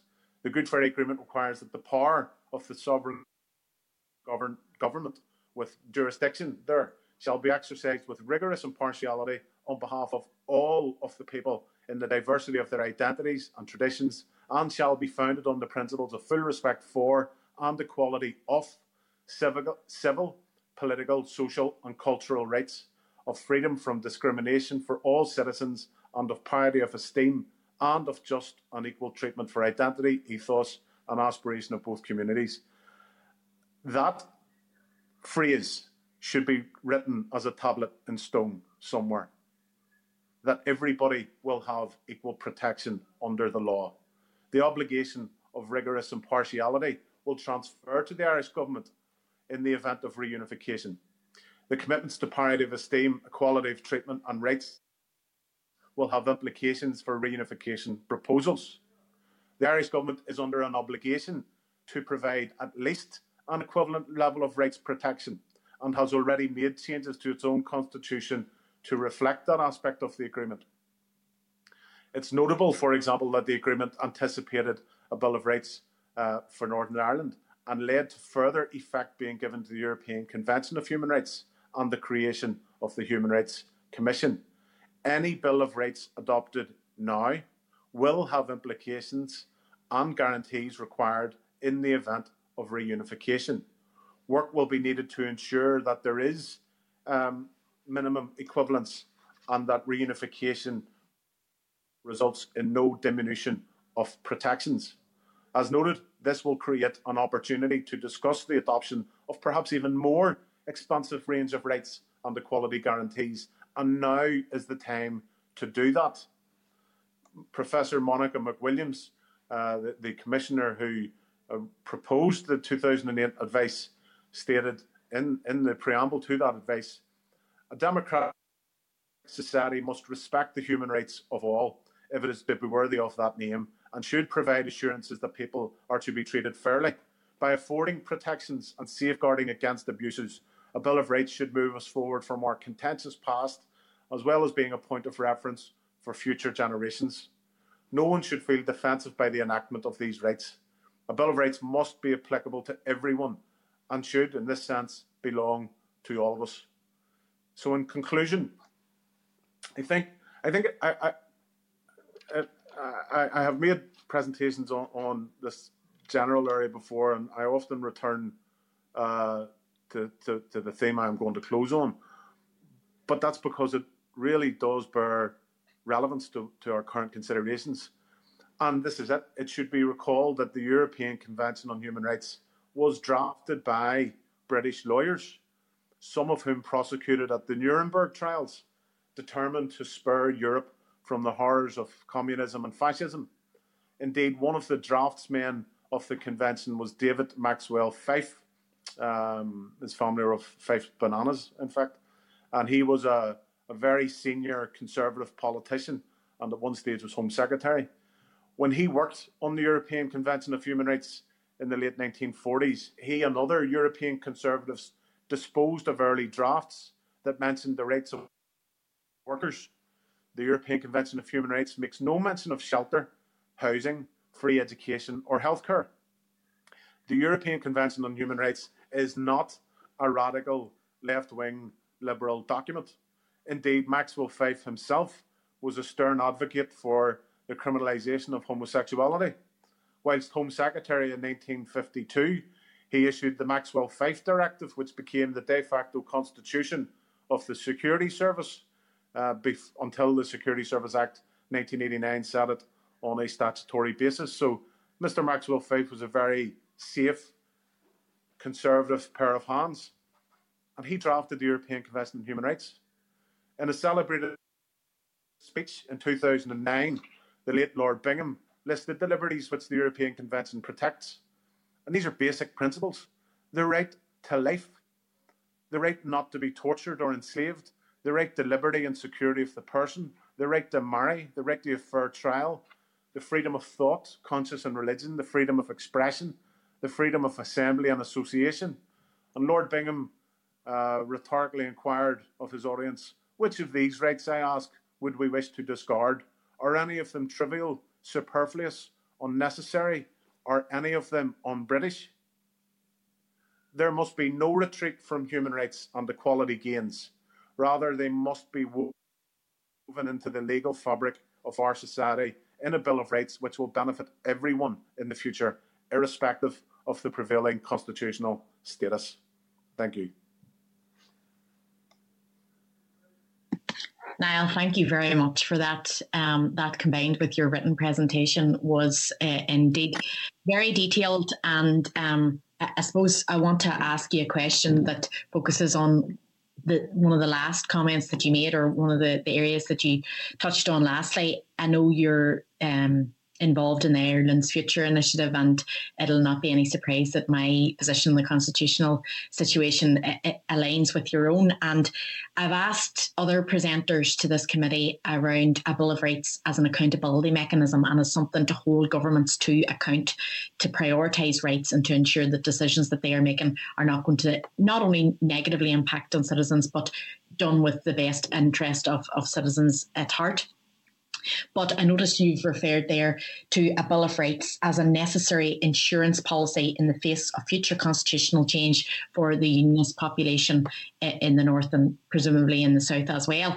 And I wondered if, because obviously as the conversation is happening at the minute and the likelihood of constitutional change increases all the time, and we can see how negative Brexit was, and you've referred yourself to sort of the toxic debate and the toxic impacts of Brexit and how that was mishandled by, you know, the right-wing architects within the Tory government in England, how a rights-based approach could have a different, it could mean something different for constitutional change in the island of Ireland, and how that could ensure that if we had a Bill of Rights or a Charter of Rights, North and South, that could change how it would impact on all our citizens as we move into reunification. Well, the opportunity which is being examined by your committee is it's the most timeous opportunity, perhaps, this century to really enshrine and place on a constitutional footing and to shape the landscape for human rights for this century, irrespective of constitutional status. We don't know what Westminster is going to do next, but we do have the opportunity to shape the human rights landscape for this jurisdiction now.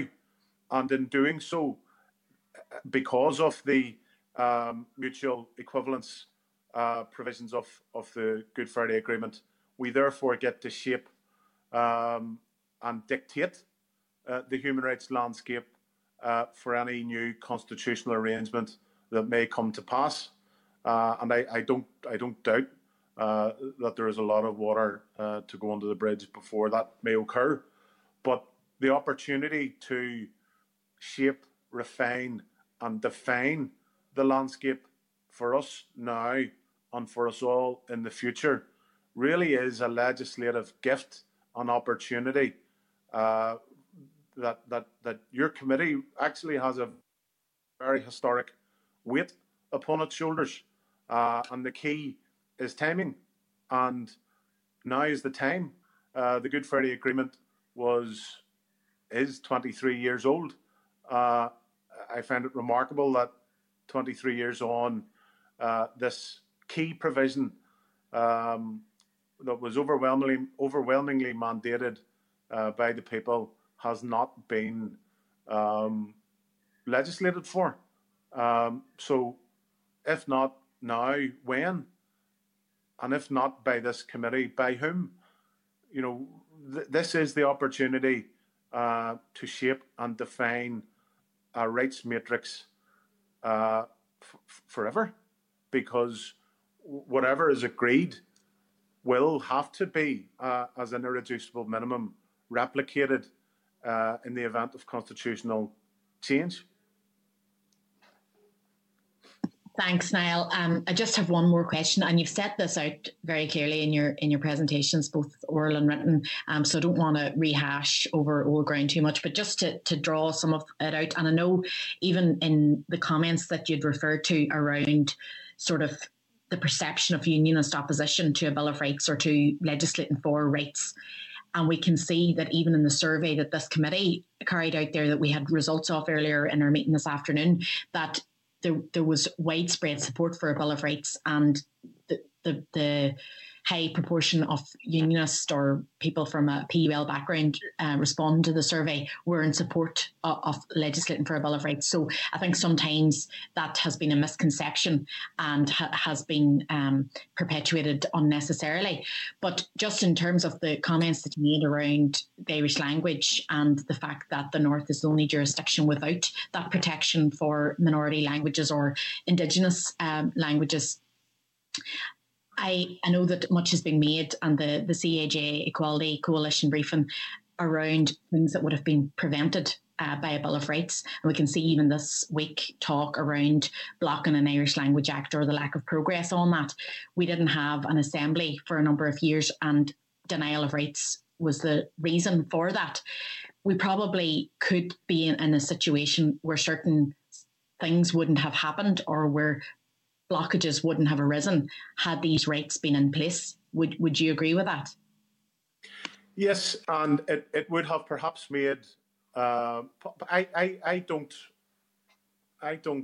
envy your role as elected representatives. You all collectively carry a very significant weight on behalf of all of society, and often I think there's too much criticism, and it's easy to lament and criticise politicians when I know that nobody enters public life other than to do their best by their constituents. But a Bill of Rights would have made the role of elected representatives perhaps much easier, because the matter would have been neutralised, taken out of the hands, had the Bill of Rights been legislated for when it should have been legislated for. And really, the failure to give legislative expression to that which was democratically mandated overwhelmingly by the electorate here lies squarely with the British government, I regret to observe. And it now is incumbent upon the executive to ensure that those legislative failings of the past are not allowed to perpetuate any further. And really, it will make your lives easier, because the Bill of Rights will stand up for itself. And as I say, there's not British rights, there's not Irish rights, they are human rights. The key is in the title. We are all humans, therefore, when rights are protected, everybody benefits.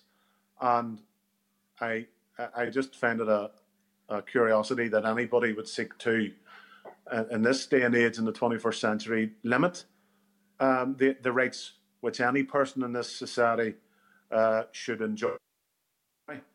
And really, the time for talking is drawing to a close, and the time to legislate should really be begin. Thanks, Niall, and I'm in total agreement. I'm going to pass now to the Vice Chair. Mike, do you have any questions or comments? I have some of both, Chair. Niall, good to see you. Thank you for engaging. Thank you, Mike. Given you made reference to the coma, I just want to say I hope you are now fully recovered from COVID-19. You're looking good. By way of comment, I was pleased you mentioned the declaration of support at the beginning of the Belfast Good Friday Agreement. I mean, I understand it is a complex, interwoven, interdependent document, but I would quote that particular paragraph a lot, because I do think that relationships are as key today as they were 23 years ago. And I would also suggest every time an issue here at Stormont has escalated into a crisis, part of the problem is the right relationships weren't there to deal with it. Just also, Niall, I mean, I know what you were saying, but I think at one point you said nobody here voted for Brexit. I mean, just to be clear, obviously, 44% did. Yes, sir. I was not one of them. Two questions. You talk about the minority languages within the European Union, but not the Framework Convention on National Minorities. I just wonder if that is something you would agree we need to be looking at as we go into our deliberation phase. And the second one is you make reference, which is in the agreement, to the fact if we do something in this jurisdiction on rights, that places an obligation on the Government of Ireland to do the same in their jurisdiction. Now, this is something, and keep me right here, Chair, but I think Judge Richard Humphreys got quite nervous when we discussed that when he was giving his evidence. And I kind of got the impression he was saying, well, that was 23 years ago. And you really can't have one jurisdiction imposing legislative statutory duties on another. So just share your thoughts on those two areas, Niall, please. Thanks, Mike. Just to take the second one first.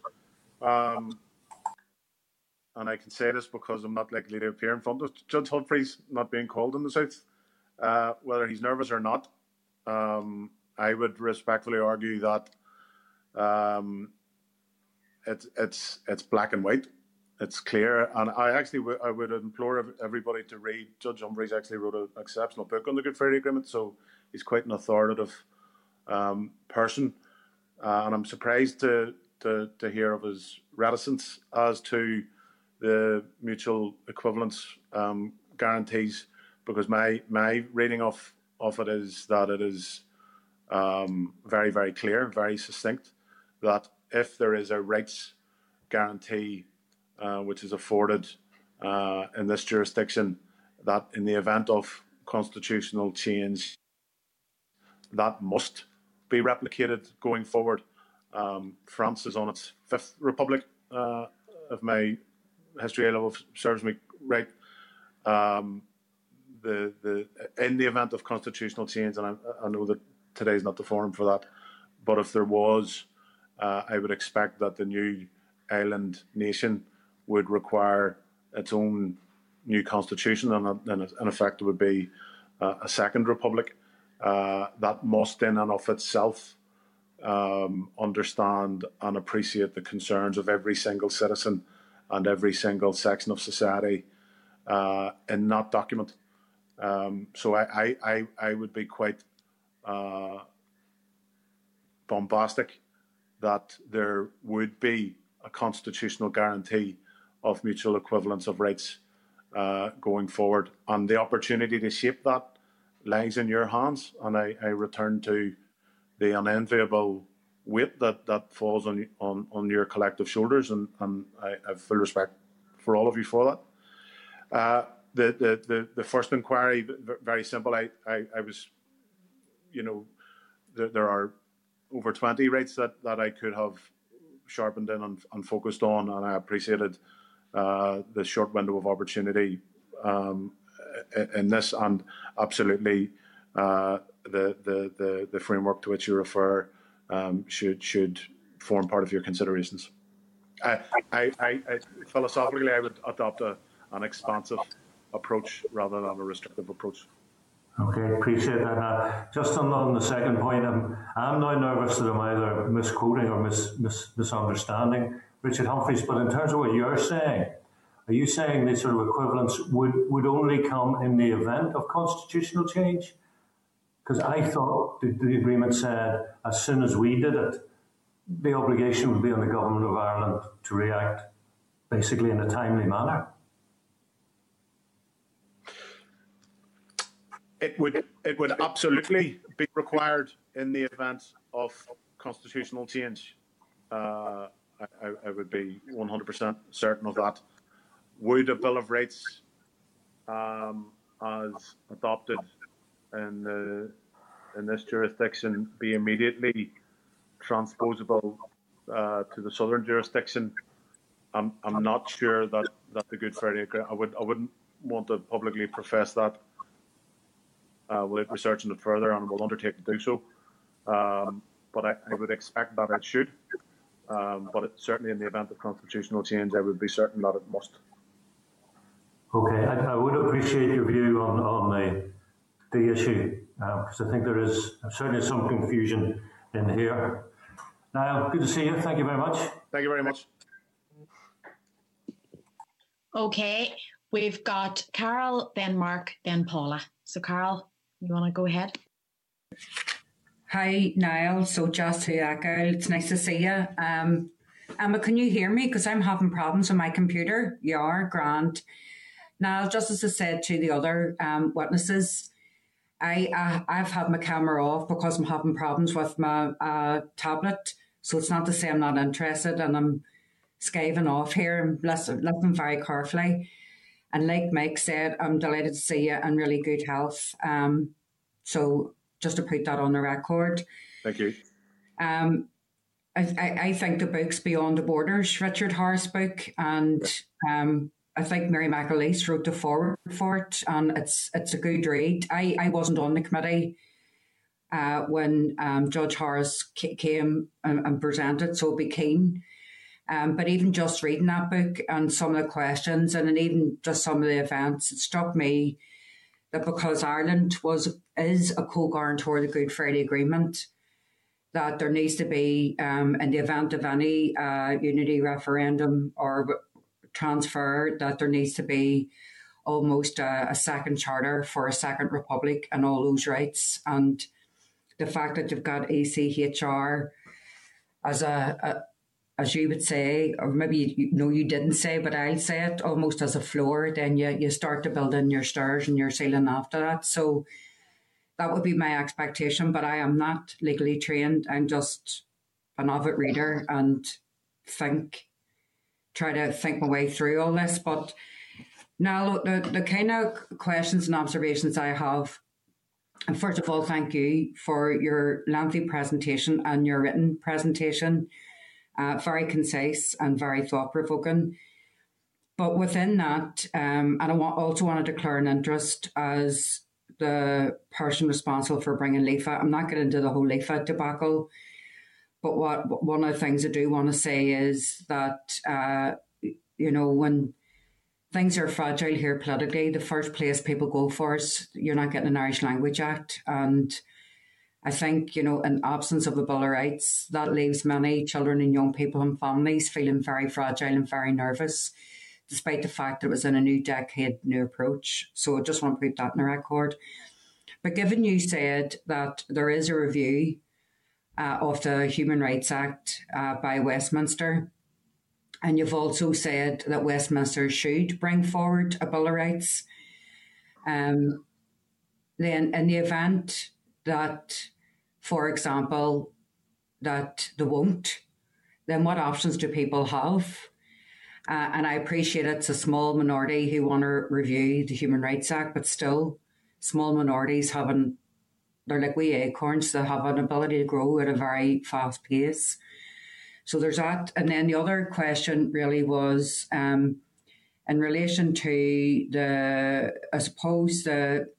Court of Human Rights have ruled on loads of cases, Article 2 cases, into, the fact that the Article 2 has been breached.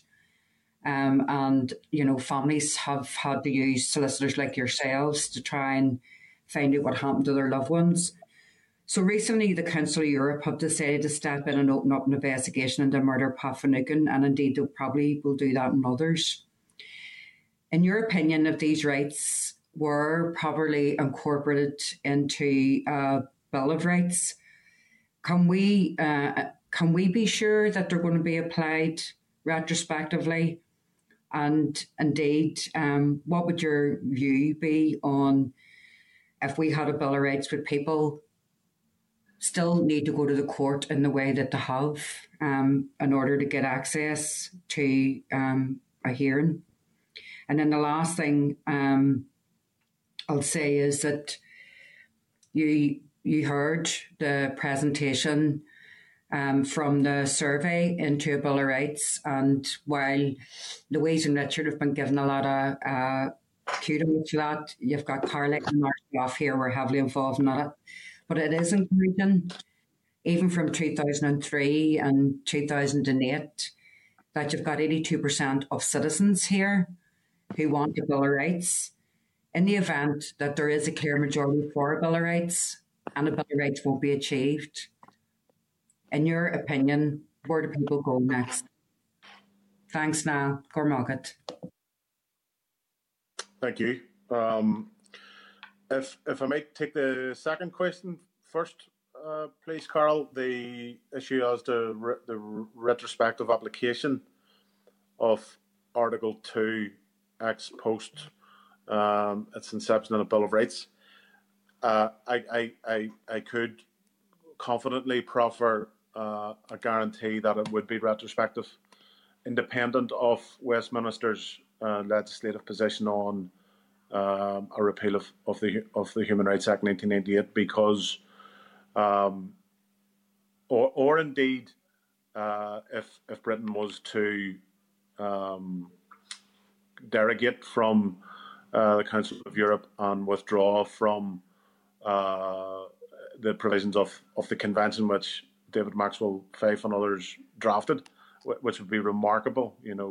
If you think of the macro international global political message that would send to a Russia or a Saudi Arabia or a Turkey, that Britain doesn't consider itself bound by the European Convention of Human Rights, it would be a catastrophic political message for Britain to send. I think the sensible people in that room would prevail, but there are those who aren't sensible that are seeking to do that. Theresa May, and I don't think her political position was adequately weighed up historically, and history might do this in future years. As Home Secretary, she was against Brexit, but was pro the repeal of the Human Rights Act, and that was a much more dangerous position. Her view of the Human Rights Act and the provisions of the Convention were that it frustrated her role as Home Secretary, and she understood the economic madness that Brexit was, but in terms of the selfish, arrogant British interests that it would not be told what to do by Europe. She understood that, whether a banana was straight or bent was neither here nor there. But if it was impeding her execution of her power as Home Secretary, well then that was the problem, and that was an opinion that did not hold sway in the cabinet at that time. But it seems to be one which is coming back. Now, it can't unravel the Good Friday Agreement because the Good Friday Agreement legislates the convention into our domestic law, and almost constitutionally, it's something that citizens here will always benefit from. But as your analogy goes, it's a ceiling, it's a floor, not a ceiling. And it's the basic premise from which we should seek to aspire. And I renew my observations in relation to the convention itself, that it isn't a liberal left-wing document. Citizens in Dublin who can't get a house at the minute, I'm sure, lament the fact that the right to housing wasn't protected in the European Convention of Human Rights, because the debacle on housing in the south might not be where it is had it been. So yes, there would be retrospective application of Article 2 in a Bill of Rights, as a matter of fact, absolutely. With regards to the inquiry, might citizens still seek the recourse of the court? They might very well so. Indeed, the only reason, for example, the only reason that the police ombudsman has a historic directorate, and this is often lost in discourse around legacy investigations. Chris Patten did not envisage the police ombudsman to have a historic directorate. Its retrospective mandate was 12 months. It was the British government that proposed that the ombudsman have a historic remit to investigate Article 2 offences, for which it was liable, for which the British government was liable, because it was a signatory of the European Convention of Human Rights for so long, and because it had been found guilty in Strasbourg over 6 cases from 2000 to 2004. They're called the McCurr group of cases, of which Finucane was one, Shanahan another. The cumulative effect of those 6 Strasbourg cases was such that Britain was condemned as a human rights abuser with regards to the most fundamental right, Article 2, the right to life. So Britain was obliged to execute those judgments, and there is an office in Strasbourg called the Supervision of the Execution of Judgments Office that ensure that there is compliance, and it is that office which prepares a report to the Committee of Ministers to ensure that governments are complying with their duties under the Convention and in compliance with court orders. So the only reason that there is an ombudsman, a historic director to the ombudsman, is because Britain proposed it to Strasbourg when it was found guilty by the court. What are you going to do about this? Well, we're going to put a historic director onto this new fancy office that we've got. Simply legacy inquest as well. Our coronial system does not have the capacity to, or did not rather have the capacity to deal with the many legacy inquests that it has. But through the courageous pioneering work of our Lord Chief Justice, who retires this summer and will leave big boots that will need to be filled, the court stood up and said, we will discharge the state's obligation under Article 2, because he's a judge, he understands the law. But where these mechanisms fall down is resource. And, you know, I did a Zoom recently with the Justice Minister and reinforced to her that, for example, with the Ombudsman's Office, and it was with the Umber Road families after the disgraceful events of the 5th of February, there's no point having an Ombudsman's Office that doesn't conclude reports in a timely fashion. And the Ombudsman's budget for the Historic Directorate has been shrinking, really, since Al Hutchinson's time. The budget this year is less than what it was 10 years ago, but it has many more hundred cases that it must investigate. And it's mostly very difficult as a solicitor to sit down with perhaps a widow in her 80s or a mother in her 80s and take her through a letter just received from the Ombudsman that says, we will not start your investigation until 2025 because we have no money. And that lady knowing she's not going to see 2025 or 2028 when she might receive a report. And similarly with the inquest system, where, you know, it has been observed that we could be doing inquests for the next 30 years unless resources applied and the direction and application of resource is a political decision. And if you, rather, as the executive and legislators, apply the appropriate resource to institutions which the government has proposed to discharge its sovereign obligations, well, then all of society will benefit. And, policing, for example, will benefit when it doesn't have to deal with legacy. Our legal system will benefit when families are not having to challenge decisions in the High Court. The judiciary will benefit because, even with COVID, there is a long backlog which is fast emerging.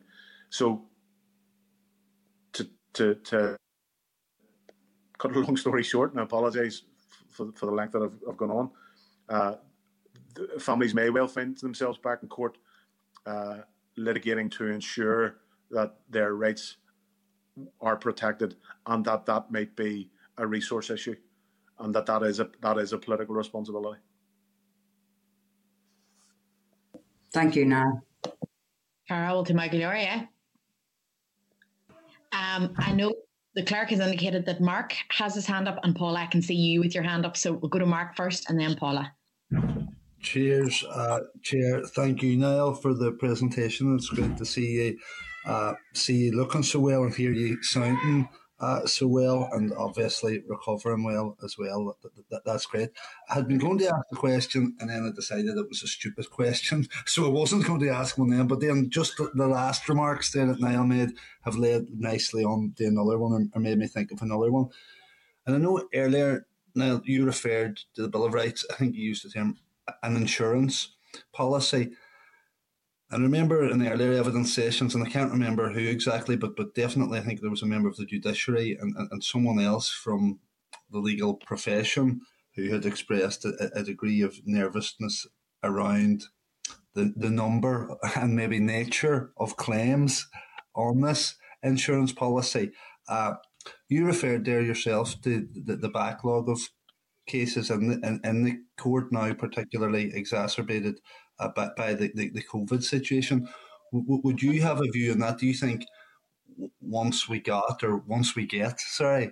a Bill of Rights, that there'll be a kind of deluge or rush of cases at the outset, and that'll taper off initially? Or No, because fundamentally the core rights which a Bill of Rights will protect are already justiciable. I don't foresee, it's in policy terms and law, it's called the floodgates argument. I don't see the event of a Bill of Rights creating a floodgates concern for the courts.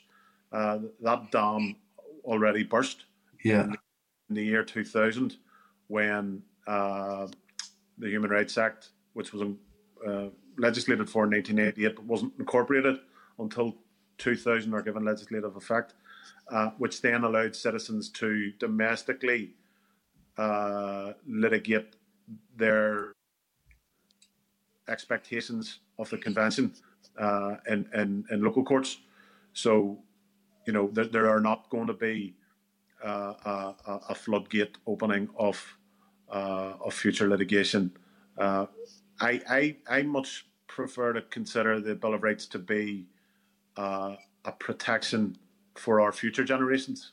And whereas our generation will shape and define it, as Maxwell Fyfes did the European Convention, it will be future generations of young citizens, and we heard their evidence just before 3 o'clock, so cogently and eloquently. It is our future generations that we are legislating to protect. Okay, no, super, Niall. Just good to get your perspective on that. Thank you. Thank you. Thanks, Mark. Go to Paula.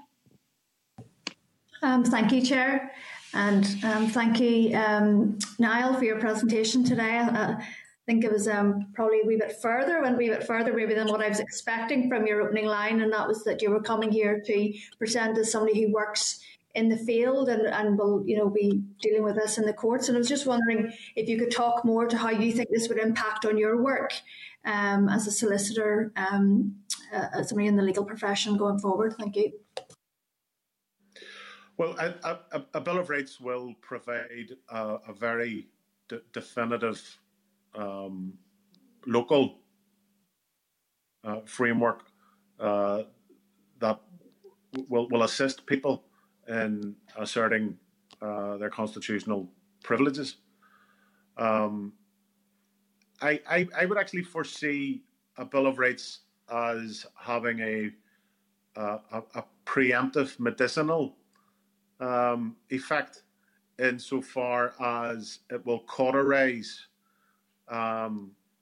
wrongful intentions in local authorities, be they councils or statutory bodies, because anything that they would seek to attempt, they must watermark that or benchmark it against the Bill of Rights. So, for example, the council decision that I referred to could not have got off the ground had there been a Bill of Rights that their legal advisors would have had to have consideration of. And in effect, therefore, that makes for good governance. And really that's one of the overarching principles of a Bill of Rights, that it makes the role of the legislator less contentious, because there is a sterile tablet that has rights written down on it that will assist and prevent, either by misguided or malevolent intention, wrongful intentions being taken forward. So, in fact, going back to Mark's inquiry, might this lead to a floodgate of litigation? It actually could lead to less, because there would be a stronger base framework from which all legislative or executive intentions would have to comply. Thank you. And I suppose we've been using the term on the committee here as a sort of pre-legislative scrutiny tool. So as you say, that so that the policies and the laws don't actually get that far that they could breach human rights. So no, I appreciate your answer on that.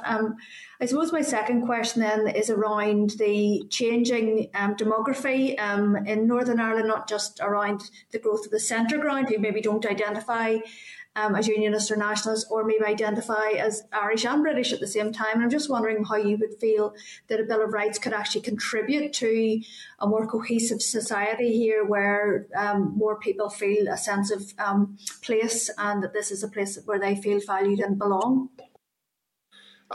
Absolutely. And, I made that reference in my remarks that rights are not British or Irish rights. Are for everyone. They're human rights, and everybody benefits when everybody benefits. So that immediate concrete base, to use Carol's analogy, will create a stronger footing for all of us to enjoy our citizenship.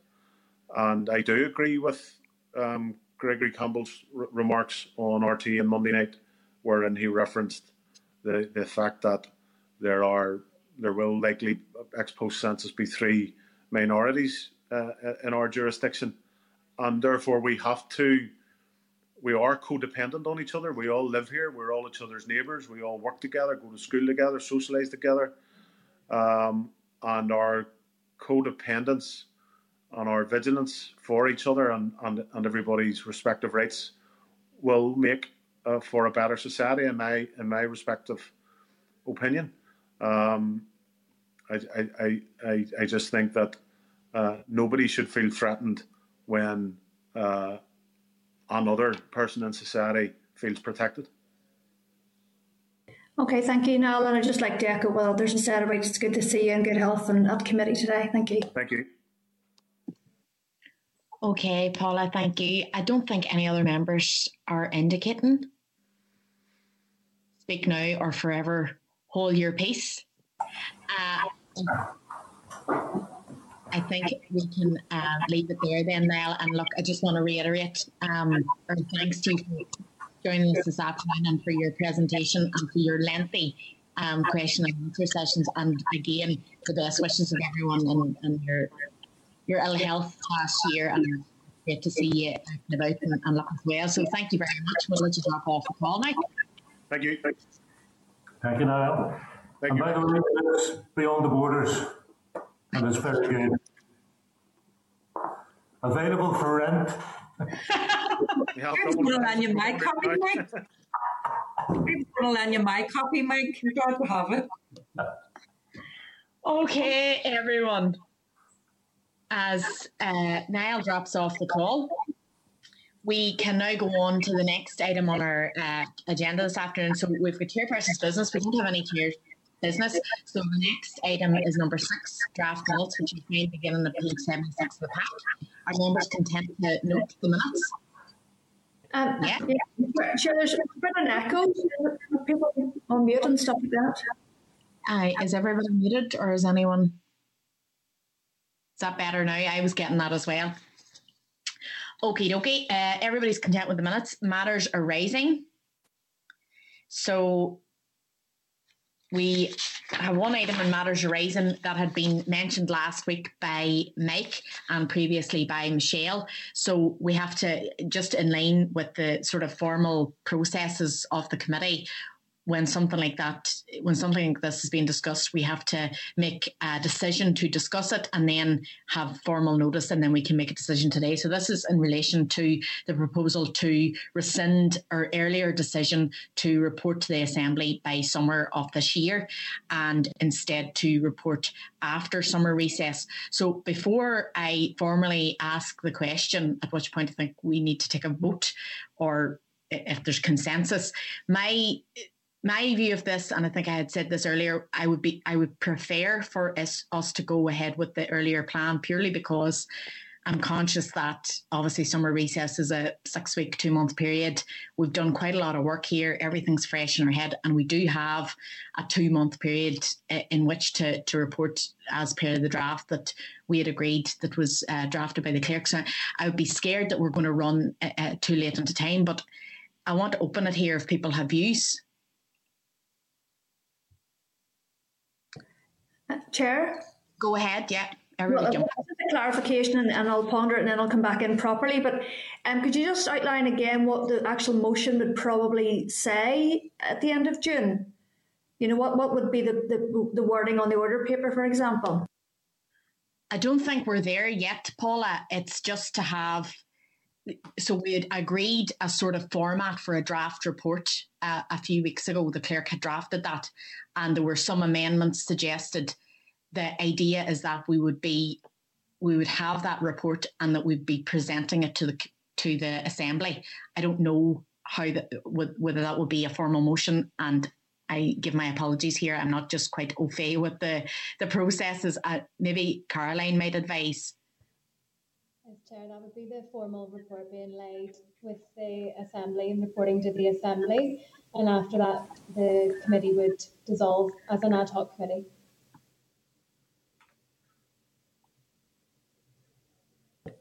Sorry, Chair, can I come back in? Yeah, go ahead. Thank you. So we had our summary, our draft summary of the evidence to that point. You're then going to add in probably the quantitative research that was presented at the start of the meeting, and then a sort of a summary of the stakeholder engagement, both at committee and like this evening, for example. So you're going to give us that report, then we'll have a debate on it, and then we're dissolved. Is that what you're saying? Before we actually get the legal experts to come in and, as Monica had said last week, to sit and help us interrogate it. The committee had decided back in February to report by summer recess. So the idea was that the committee would have the report complete, and so having done all your deliberations, write the report, make all the decisions, make any recommendations, and report that to the assembly in line with the terms of reference of the committee. So that would be the committee's finished. I can't hear you, Caroline, I'm afraid. Neither can I. Aye, the volume's really bad. Let me see if I can. I'm not.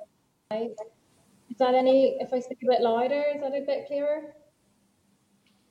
A bit better.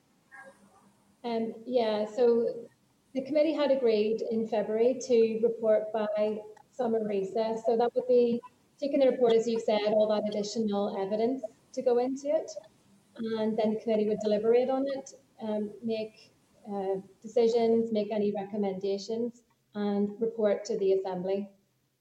And that was so that would conclude the committee's work.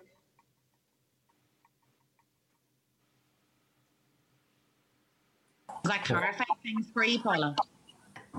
Yeah, sorry to hog it here, guys. Last sort of question. I suppose I'm a little bit unnerved by that, in that I thought what we would be doing is almost, we would have your second reading, in that we would sort of discuss the sort of general principles and emerging themes of what we have heard, and then allow us then at the far side of recess to sit down with the legal experts who have been prescribed in the New Decade New Approach, and allow us to sort of digest it into something that's actually more concrete as a proposal going forward. I just don't know how we would get to that point, considering we've still a few more weeks left of sectoral evidence to gather. So I have no problem with the debate, but if it's about us almost having a final destination, I think it's far too premature.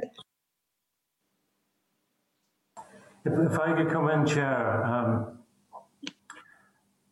Looking at the format for the report that we agreed, there's an executive summary, and there's also a chapter called Recommendations. And I do question whether we're ready to agree the contents of those chapters. The second point is, as we now know, the panel of 5 experts has been reduced to a panel of 3, but we don't know who they are and we don't know when we're getting them. Monica McWilliams, I'm not Labour, have made the point. She was at pains in her evidence to say, take your time, lock yourselves away, try and get some agreement.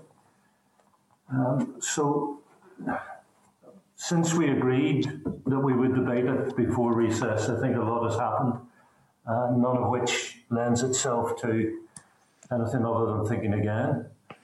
Because I repeat, once we go public for the first time, I would like to think all 7 of us are on the same page.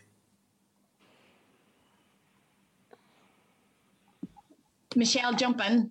Yeah, Chair, and apologies, my device died in the middle of all of this today, so it seemed to overheat and disappeared, so that's why I wasn't really able to hear an awful lot or contribute either, but I'm on my phone.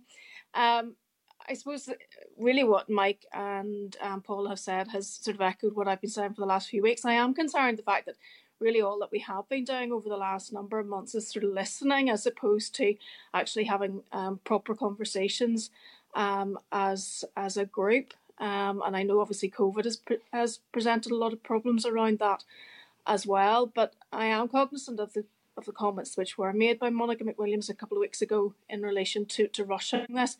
And you'll know, as the rest of us will be aware too, that we will have to take this back to our parties, which will take some time as well. So I am reluctant to be very prescriptive about June.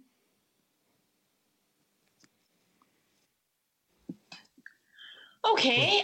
Right, just keen to hear the views of other members on this. I agree it would be extremely ambitious or optimistic to think that we will all be agreed by the end of June, on what goes in here.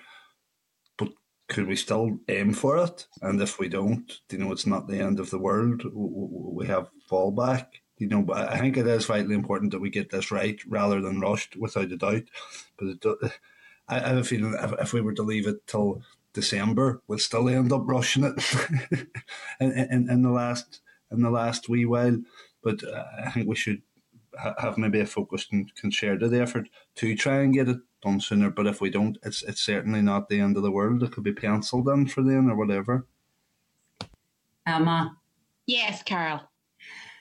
I mean, I understand where people are coming from, but I'm also suspicious that people are trying to wind the clock down and not do anything. So, if not June, when? Is it September? So I'm just being straight here. And if all 7 of us agree, then that's been worth the wait. But I also know what happens as well. So I think we just need to be honest here. Yeah. Paula, just weigh in, folks. Yeah, thank you.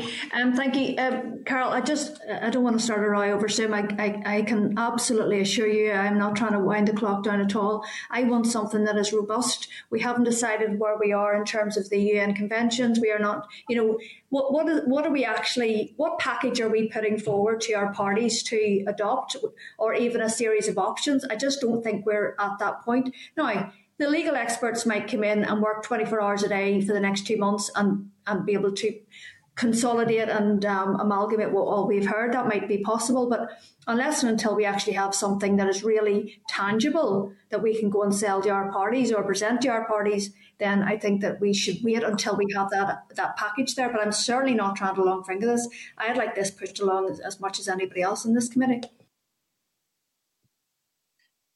Okay. Taking all of that on board, I suppose, because we have to make a decision here, and if we're going to rescind the earlier decision and propose a new date, would be as well to do that now. Do people have a view? I know people are referring to worries people have about their parties. Do we want to set, say, September or October or what? Well, I don't think we're ready to set a date as such. And I think if the clerk could maybe reflect on some of the comments around, how are we going to get to a place where we have a recommendation section or an executive summary or an options paper or how can we get to that point as opposed to just a summary of all the evidence without any sort of consideration of it. So that's when I think we should be setting a date, and maybe that's up to the clerk to work through that and consider that. Okay. Clerk, do you want to come in there? Because I know it's more of what I had initially thought this was a very much a movable feast, but it's more formal maybe than we had initially anticipated. So can you advise on that? Chair, yes, what we could do is have a reporting a structured reporting strategy meeting at the start when we begin and conclude evidence, and at that meeting take stock, have a look at the report, have a look at all the evidence amalgamated together, and perhaps at that point then see what would be feasible, would be a further option. Okay. Sorry, Chair. I think it would be useful that gentleman from Dublin, sorry, I've forgotten his name, or somebody like him to come up and facilitate that discussion and work through it. And I do want it to reflect very much in terms of the quantitative information we've been given. I think that there is also that aspect to it as well, to sort of overlay the two quantitative and qualitative stuff we've received. Just one more thought from me, Chair, if I may. I want to reassure Carol that I'm not trying to run the clock down. I personally am in favour of Bill of Rights, but I have to bring the party with me. I would just be very concerned that we have a debate and a report, and then a panel of experts comes in and says, actually, that's wrong. Okay. We don't agree, we advise differently. Okay. So it sounds then that people want to rescind the decision to report to the Assembly by summer recess of this year and to report to the Assembly in a forward work programme post that. Are members agreeing that now? Chair, go ahead. So, well, I think it's also, we really need to know when are we getting a panel of experts. Yes, we do. Yeah, in theory, what you're suggesting is yes. Okay, so everyone's agreeing that as the first point.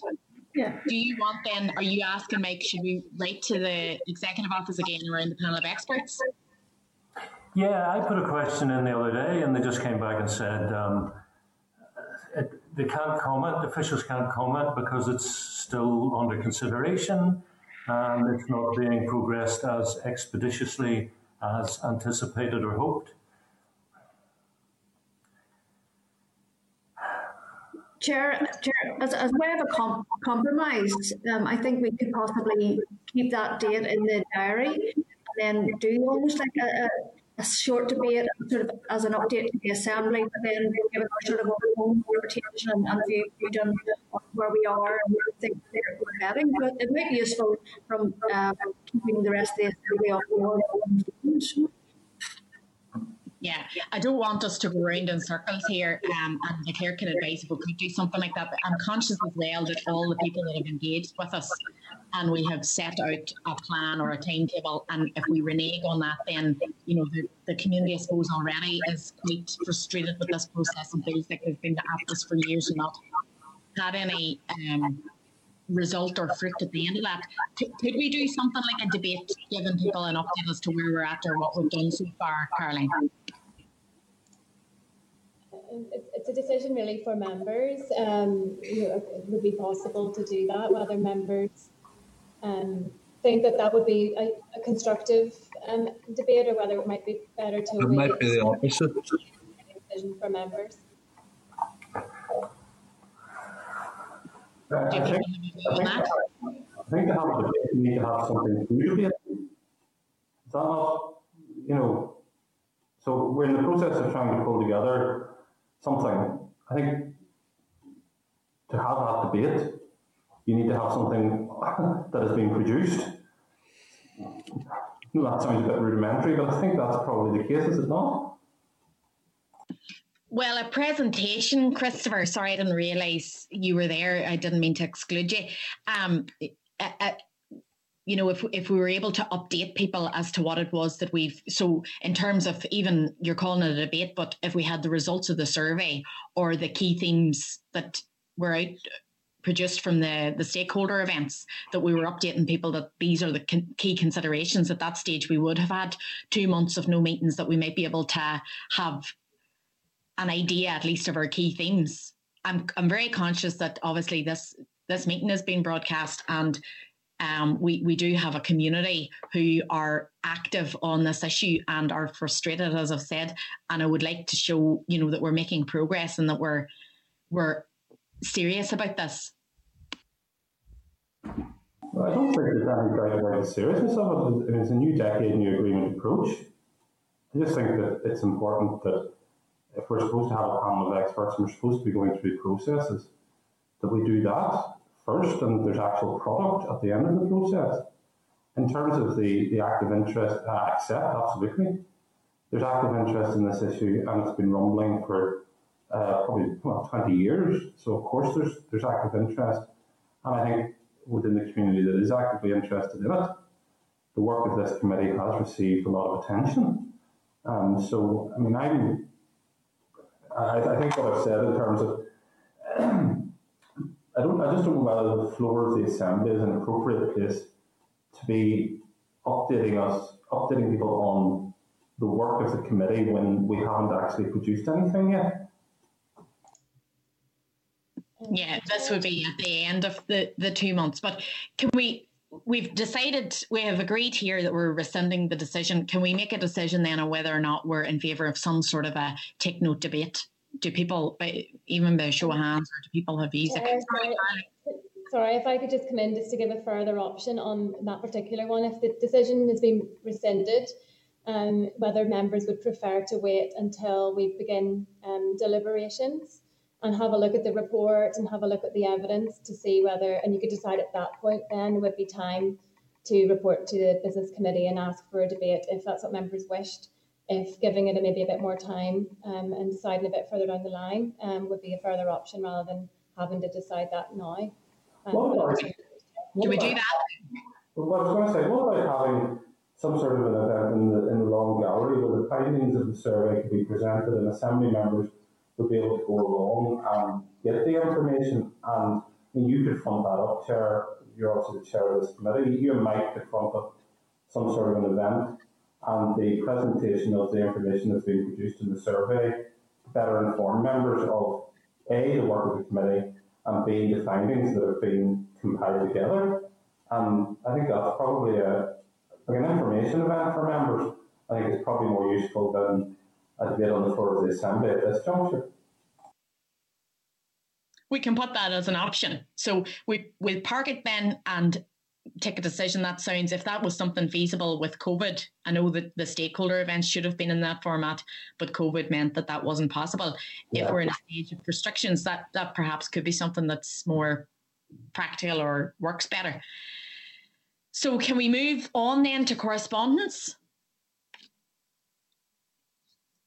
Nobody's saying no. So folks, you can find the correspondence memo at page 82 of your packs. Are members content to note? Content. And then 9, our forward work programme. And again, we've made that decision. So are members content to agree the forward work programme subject to the change agreed earlier in relation to the timing of the committee report? Yeah, we are. Anybody have any other business? No. Perfect. Okay, before I close the meeting and say the date, time, and place of the next meeting, we're going to go into closed session for a very short period of time to discuss some other committee business. So the date, time, and place of our next meeting will be Thursday the 15th of April at 2 p.m. because we have a fortnight of recess here, and we'll receive briefings at that stage from Dame Vera Baird, QC, and Conor Gilligan. Okay? Goodbye, everyone. Yeah.